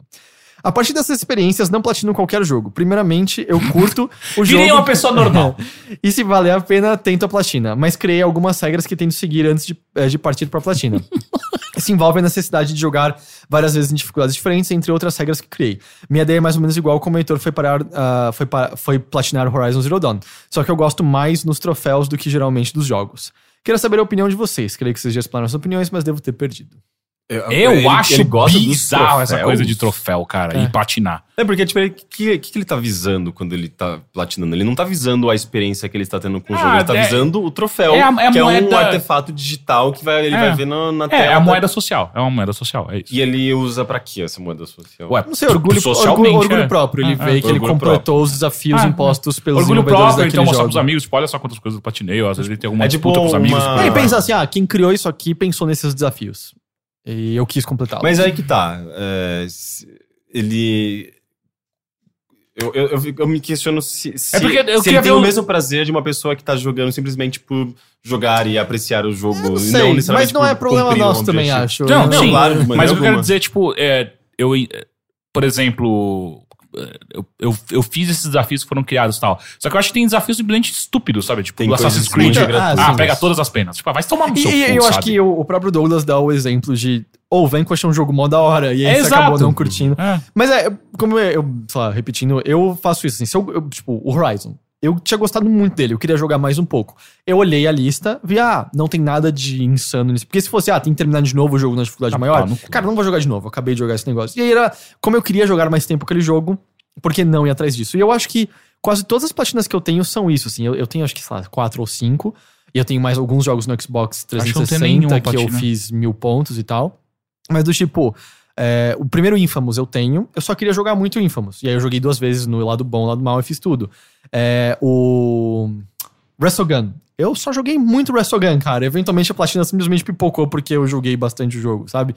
O Dead Space, só queria realmente jogar várias e várias vezes aquele jogo. E jogar no mais difícil, usando só a arma inicial, foi um desafio que deixou o jogo mal gostoso, na real. Então, eu encaro mais assim, sabe? Eu acho que quando faz sentido, eu acho que é interessante até... Pra você se desafiar e pra você perceber... ter uma experiência diferente daquela que normalmente você tem. E se o jogo é bom, acho que você quer fazer isso, né? Mas eu tenho a impressão de que jogos, quando você espreme a esse nível, tudo que tem dentro dele, é tipo suco de laranja, quando você espreme demais e começa a ficar com gosto de amargo. Sério. Sério. Não, uma hora você começa a olhar e é tão repetitivo o que você tá fazendo, e tantas coisas você tem que refazer e rever, e uma hora que você... O que você tá tirando de fato Cara, daí? se eu fosse atrás de 900 sementes de Koroks... Você ia odiar o Breath of the Wild. Eu e o Henrique, a gente comentou brevemente sobre como eu sinto que jogos não são feitos... eu não sinto que jogos hoje em dia são feitos pra que você veja tudo deles. Sim, sabe? Aquela coisa colecionista. Tipo, Metal Gear Solid 5, eu adoro. Eu acho que ele tem muito mais missões secundárias do que você quer fazer. Eu lembro até hoje um comentário no site de alguém, não gostei tanto desse jogo, joguei 50 horas e achei que ficou repetitivo. Cara, sabe... É difícil, E eu sinto, e talvez você possa argumentar que é um problema de design. Eu não acho, eu acho que é um negócio sobre você dar escolha pro jogador abordar o que ele gostaria de abordar. Você pode fazer, mas eu não acho que eles são... É muita coisa, e qualquer coisa fica chata depois de tanto tempo seguido. Sim, ainda mais que jogo, na verdade, ele é uma série de loops. Então você começa a ver o jogo se repetindo constantemente, uma hora vai ficar extremamente é tipo a 6ª hora de sexo, sabe? Tipo, porra. Tem muita coisa. Exato. Ainda mais jogos de mundo aberto, eles são inevitavelmente inflados, sabe? Você vai ver muita coisa completamente desnecessária ali, que tá ali presente justamente pra inflar mais aquele jogo, pra deixar aquele jogo maior e mais sentir que o seu dinheiro valeu pra caralho. Então, mas daí é uma abordagem, eu acho que é uma abordagem muito produto consumidor, e eu acho isso horrível. Eu também acho que até o Zelda peca nisso. Tipo, tem uns minigames, tem um minigame de golfe que é só uma bosta. Eu fiz uma vez e falei, mano, eu não vou tentar isso aqui, sabe? Dane-se qual é a recompensa. Isso aqui só é chato, eu vou fazer outra coisa. E a mesma coisa, a maior parte dos jogos abertos quando tem desafio de corrida. E aí você fica, dirigir nesse mundo é bom o suficiente pra ir de um ponto pro outro, mas não é prazeroso fazer uma corrida com isso daqui. Então, e aí que eu me pergunto, tipo, quantos desses 40... São 40 jogos que platinou, é isso? Quantos desses 40 jogos que é possível você tenha... 40 jogos 100%... Platina 24. Caramba. É porque nem todo jogo tem platina. Sim. Mas o quanto desses jogos todos que você espremeu até a última gota, que você lembra do jogo com uma coisa gostosa que você fez e não o trabalho, né? E não o trabalho, Bastante. quão difícil, quanto demorou e o quão exaustivo foi, sabe? Então daí eu fico me perguntando se vai... Tudo bem, é isso que você tá buscando, então vai fundo, mas eu fico me perguntando se é pra isso que jogos foram feitos. Eu acho que não. Cara, eu, na última Mundo Estranho Games, eu escrevi uns textos e um deles era justamente sobre algumas das conquistas mais difíceis. Eu esqueci agora o nome do jogo. É um jogo de guerra de Xbox 360 e tal. Eu acho que é da época que nem tinha, talvez, troféu no PlayStation 3 ainda. Mas uma das conquistas, que hoje em dia é impossível, é você ficar em primeiro lugar na leaderboard. E aí eu comecei... Então, e aí eu entro em sites de troféu. Eu acho legal ver as pessoas discutindo sobre as táticas pra conseguirem chegar nessas conquistas e tal. Até porque dentro desses sites você tem as raridades de cada conquista. Então eles dão valores diferentes pra conquistas diferentes. Do tipo, eu tenho certeza que a platina de Horizon é uma platina menos valiosa comparada a outras, porque ela é fácil de ser uma pega platina e de tal. Dark Souls que seja, né? Exato. E aí, esse jogo, a tática que a galera usava pra conseguir era criar 8 contas diferentes de live. Colocar tudo no leaderboard e você ficava em primeiro. Porque você fazia algo com elas pra poder ficar entrando nas partidas e passar tempo suficiente pra você poder subir no ranking. E você tinha que fazer isso por tantos dias seguidos, acho que eram 2 semanas sério? seguidas. E aí algumas pessoas conseguiram dessa maneira. Já inventaram o EVE Online, sabe? Por que a gente continua insistindo em transformar outros jogos em... Mas é muito maluco, assim. A A pessoa, gente tem ela um meio colega que- nosso que é viciado em platina, O né? Gilmar? O Gilmar. Gilsomar. Gilsomar. Cara, Gilmar. Você falou Gilmar e eu fui junto, sabe? É o Gilsomar. É o Gilsomar. Da revista do PlayStation. Eu acho Sim. engraçado porque, tipo, é uma camada além do jogo. Queria virar um metagame, né? E eu não sei, tipo, eu acho que tem mais a ver com o trabalho mesmo, com uma relação sua de obrigação, de... Vira uma relação de utilidade, de utilidade e não de Então, entretenimento, é que né? assim, eu acho que essa camada que você mencionou, ela tem aspectos legais. Porque speedrunning é você também explorar essa outra camada, na verdade. Às vezes quebrando o jogo, às vezes entendendo ele a fundo. E eu acho speedrunning fascinante. Mas Eu acho legal pra fascinante caramba. enquanto- Fascinante assistir enquanto- e ver o cara, mas eu não enquanto queria uma ser aquele cara. Enquanto comunidade, É. enquanto uma coisa...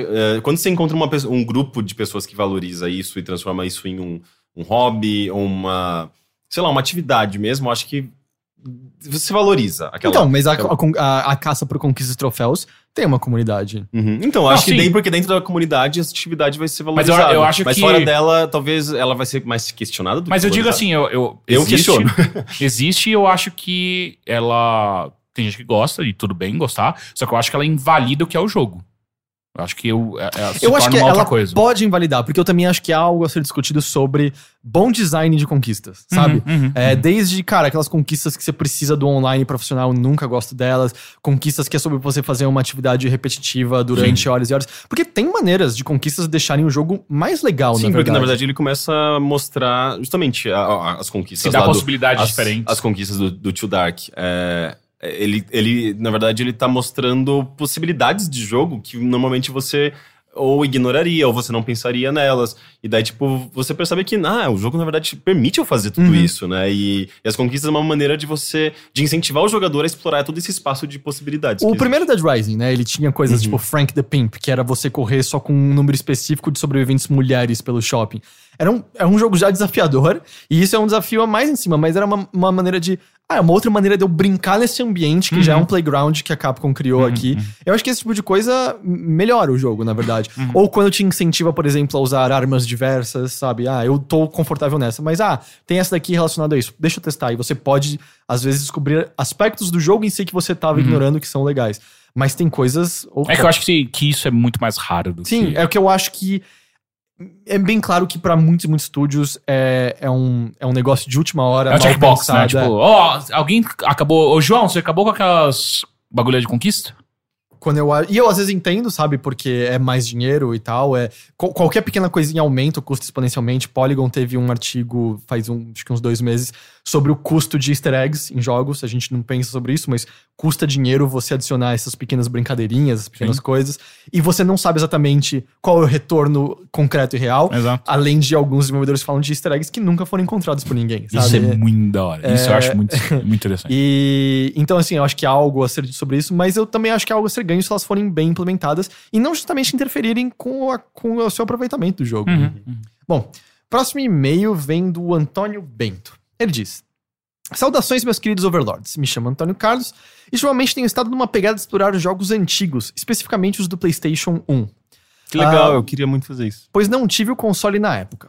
Gostaria, se possível, que cada um dos participantes me recomendasse 5 jogos que consideram indispensáveis para a plataforma. Observação, já joguei a trilogia do Resident Evil e Metal Gear Solid no PlayStation 3. Desde já agradeço. Não sou capaz de opinar, porque justamente eu queria fazer isso porque eu não tive. Tá bom, calma, Teixeira. 5 jogos. Você prefere o primeiro ou o segundo? Eu gosto mais do segundo. O segundo é o que tem o cara da espada pela metade? Não me lembro. Acho que é. É o segundo, então. O segundo foi o único que eu terminei dos Tenshus. Eu terminei todos. Aliás, todos tinham. PlayStation 1 é época que eu só você não terminou do Wii. Foi o que eu falei, tipo. E é uma época que eu só comprava jogos piratas, obviamente, PlayStation 1, então não tinha manual, não tinha nada. Foi um jogo extremamente difícil. E aí, na última fase, eu descobri que havia um botão que se eu apertasse, eu revistava corpos e pegava itens deles. Puta que pariu! Você tá zoando que e você aí passou o jogo inteiro. Tem itens de cura nesse jogo, que fantástico! Passa longe de um que chama Apocalipse, que é com Bruce Willis. Na real, pode passar longe de todos os jogos com Bruce Willis do PlayStation 1. Sim, o do sim. Quinto Elemento é horrível. Eu não gosto do Die Hard Trilogy também. Mas eles mas é bom só pediu é que ele é bom. recomendações, gente. É uma recomendação pra ele passar longe. Recomende 5, então. Tá, tem Shu 2, Nightmare Creatures. Nossa, sério? É legal, né? Eu acho que hoje em dia deve ter envelhecido. Exato. Mas... mas é um jogo que na época eu ficava impressionado com a violência e com todo o universo montado. Eu lembro de jogar no Nintendo 64, eu acho. Eu joguei no PC, achava uma bosta. Vai colocando aí, já falei dois. Eu diria Legend of Dragoon.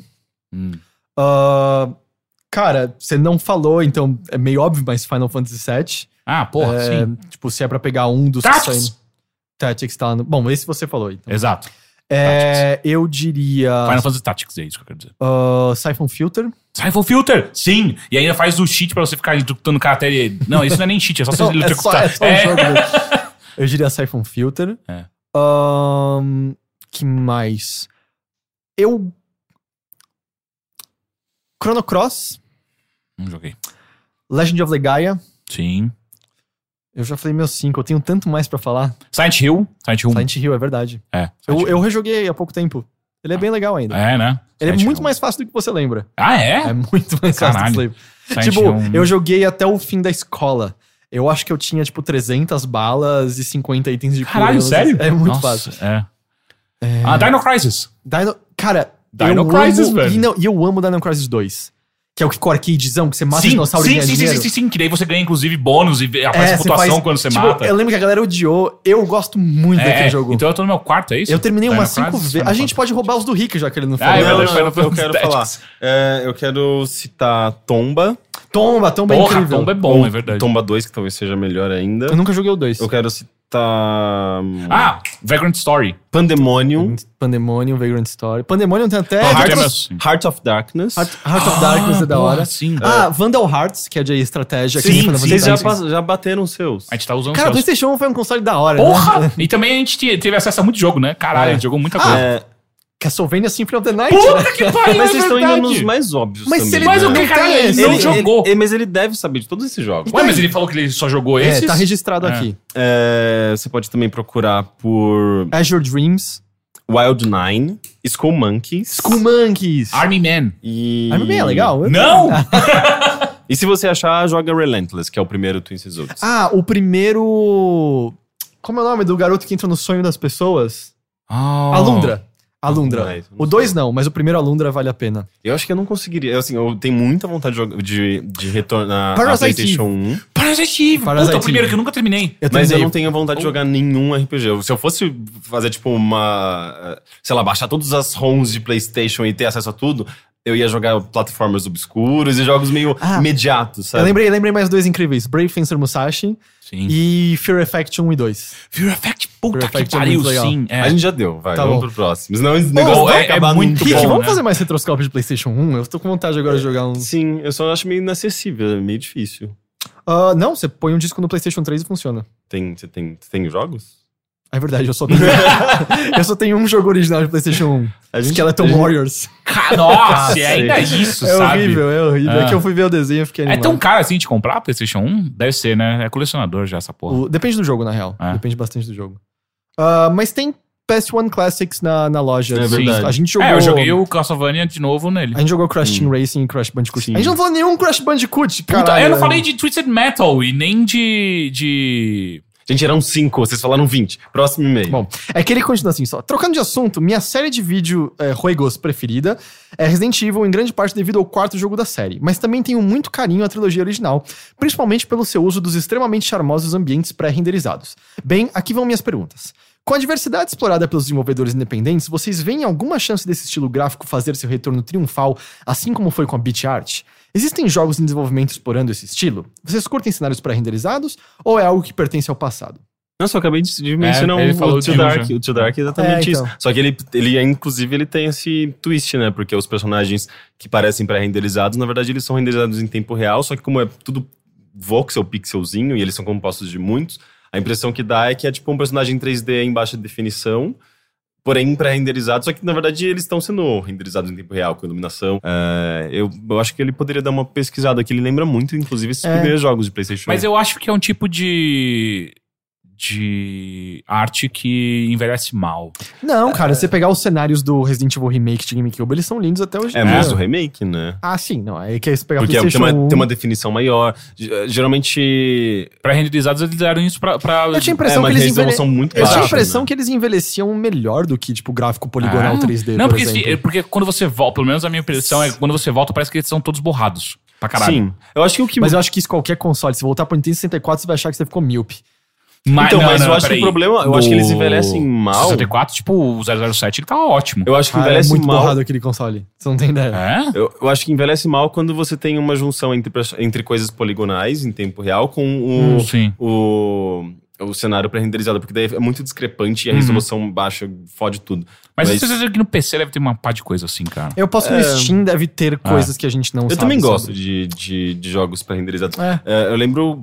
Eu gostava muito de Mega Race, porque ele fazia uma coisa muito legal. Todo o cenário era meio como se fosse um FMV. Era tipo um vídeo da câmera seguindo pela pista. E os carros eram renderizados como se fosse tipo o Donkey Kong, sabe? Que tinha tipo os frames corretos de quando eles estavam virando. É tipo o Mario Kart. Ah, tá. Não. Donkey Kong eu digo porque tipo era pré-renderizado, era uma animação pré-renderizada, só que tipo eles tinham frames específicos pra cada posição. O Mario Kart 64 é assim, não é? Não. Eu acho que é assim. Não, é assim. que é. 64? É, eu não acho que é 3D aquele personagem. Não, são sprites definidos em cada posição. É. Né? Mas eu achava muito legal, uma coisa que, sei lá, nunca mais vi em nenhum outro jogo. Eu sinto que alguns point and clicks usam cenário pré-renderizado. O Book of Written Tales tem, tipo, todos pintados à mão, são muito bonitos. Só que eu acho que fica a discrepância quando o personagem é 3D. Eu preferia que o personagem fosse desenhado também à mão, sabe? Vamos lá. Vai ser o Siberia, inclusive, que também. É verdade. Siberia 3, que vai ter Próximo e-mail é do Paulo Henrique. Ele diz: Olá, Overloaders. O lançamento de Breath of the Wild me causou um grande arrependimento por ter vendido meu Wii U lá em 2015. Agora, sem dinheiro para comprar um Wii U e muito menos um Switch, me resta observar de longe toda a glória deste que parece ser um dos melhores jogos já feitos. Porém, nessa última semana, um pequeno brilho de esperança surgiu. Descobri que já existe um emulador de Wii U para PC, pude jogar Mario Kart 8 tranquilamente. Porém, Breath of the Wild mal passa dos 10 frames por segundo devido à sua má otimização para o emulador. Essa talvez seja a primeira vez que um jogo de lançamento da nova geração de consoles consiga rodar em um emulador para PC.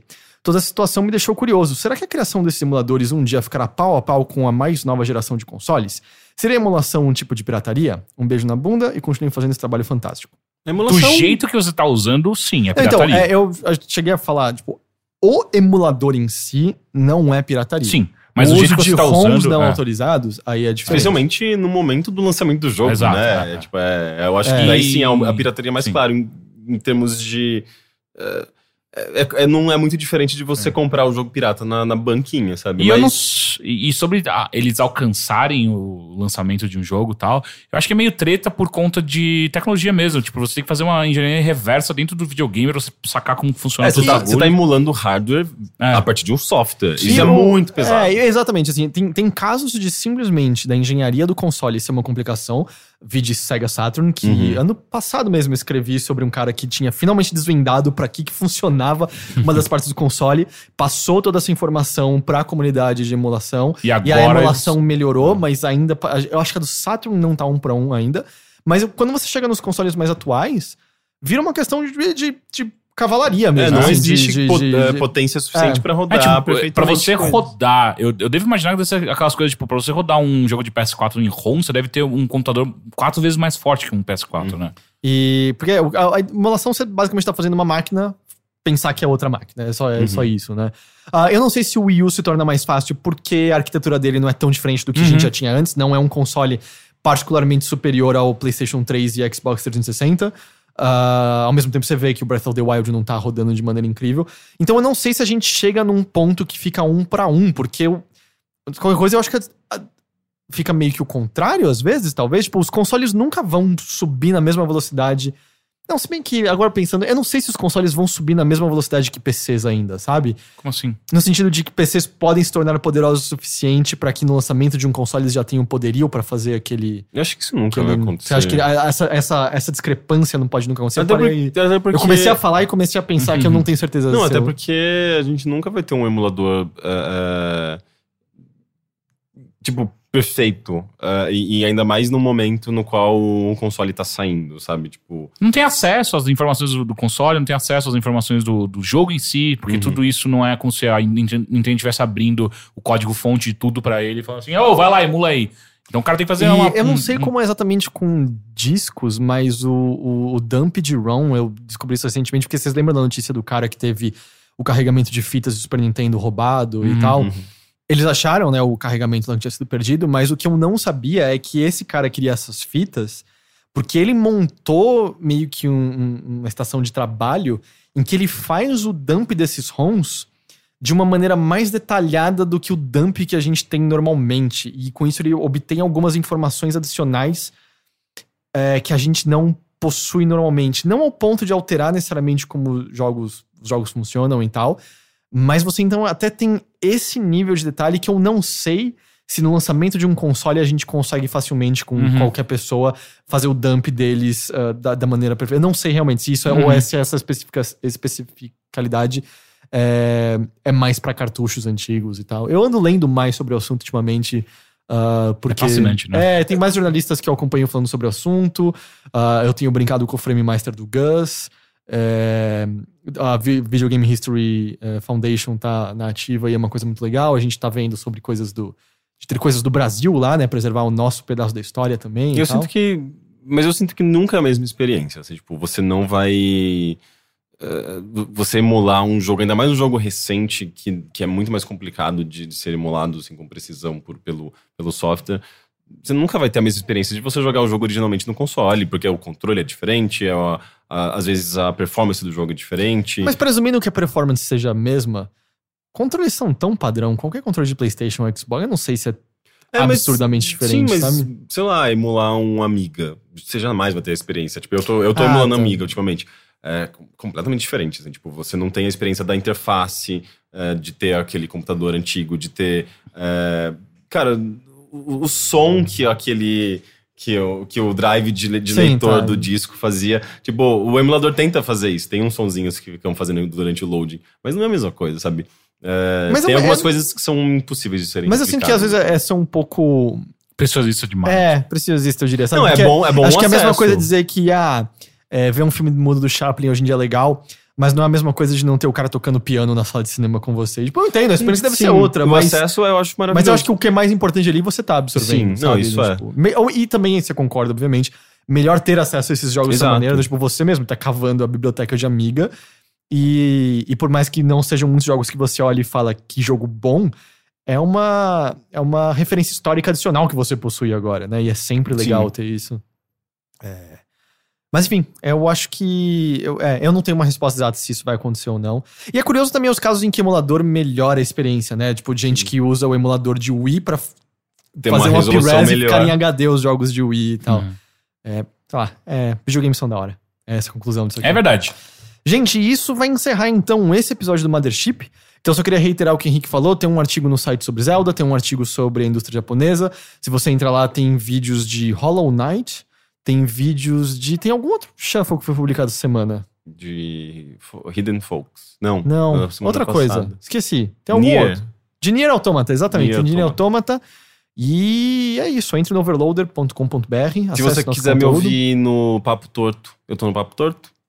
Você falou sobre o que lá? Vaporwave. Ele cansou de falar aqui, eu vou falar em outros lugares também. Eu tive que falar. Entendi. Isso é legal. Tá bom, então a gente se vê na semana que vem.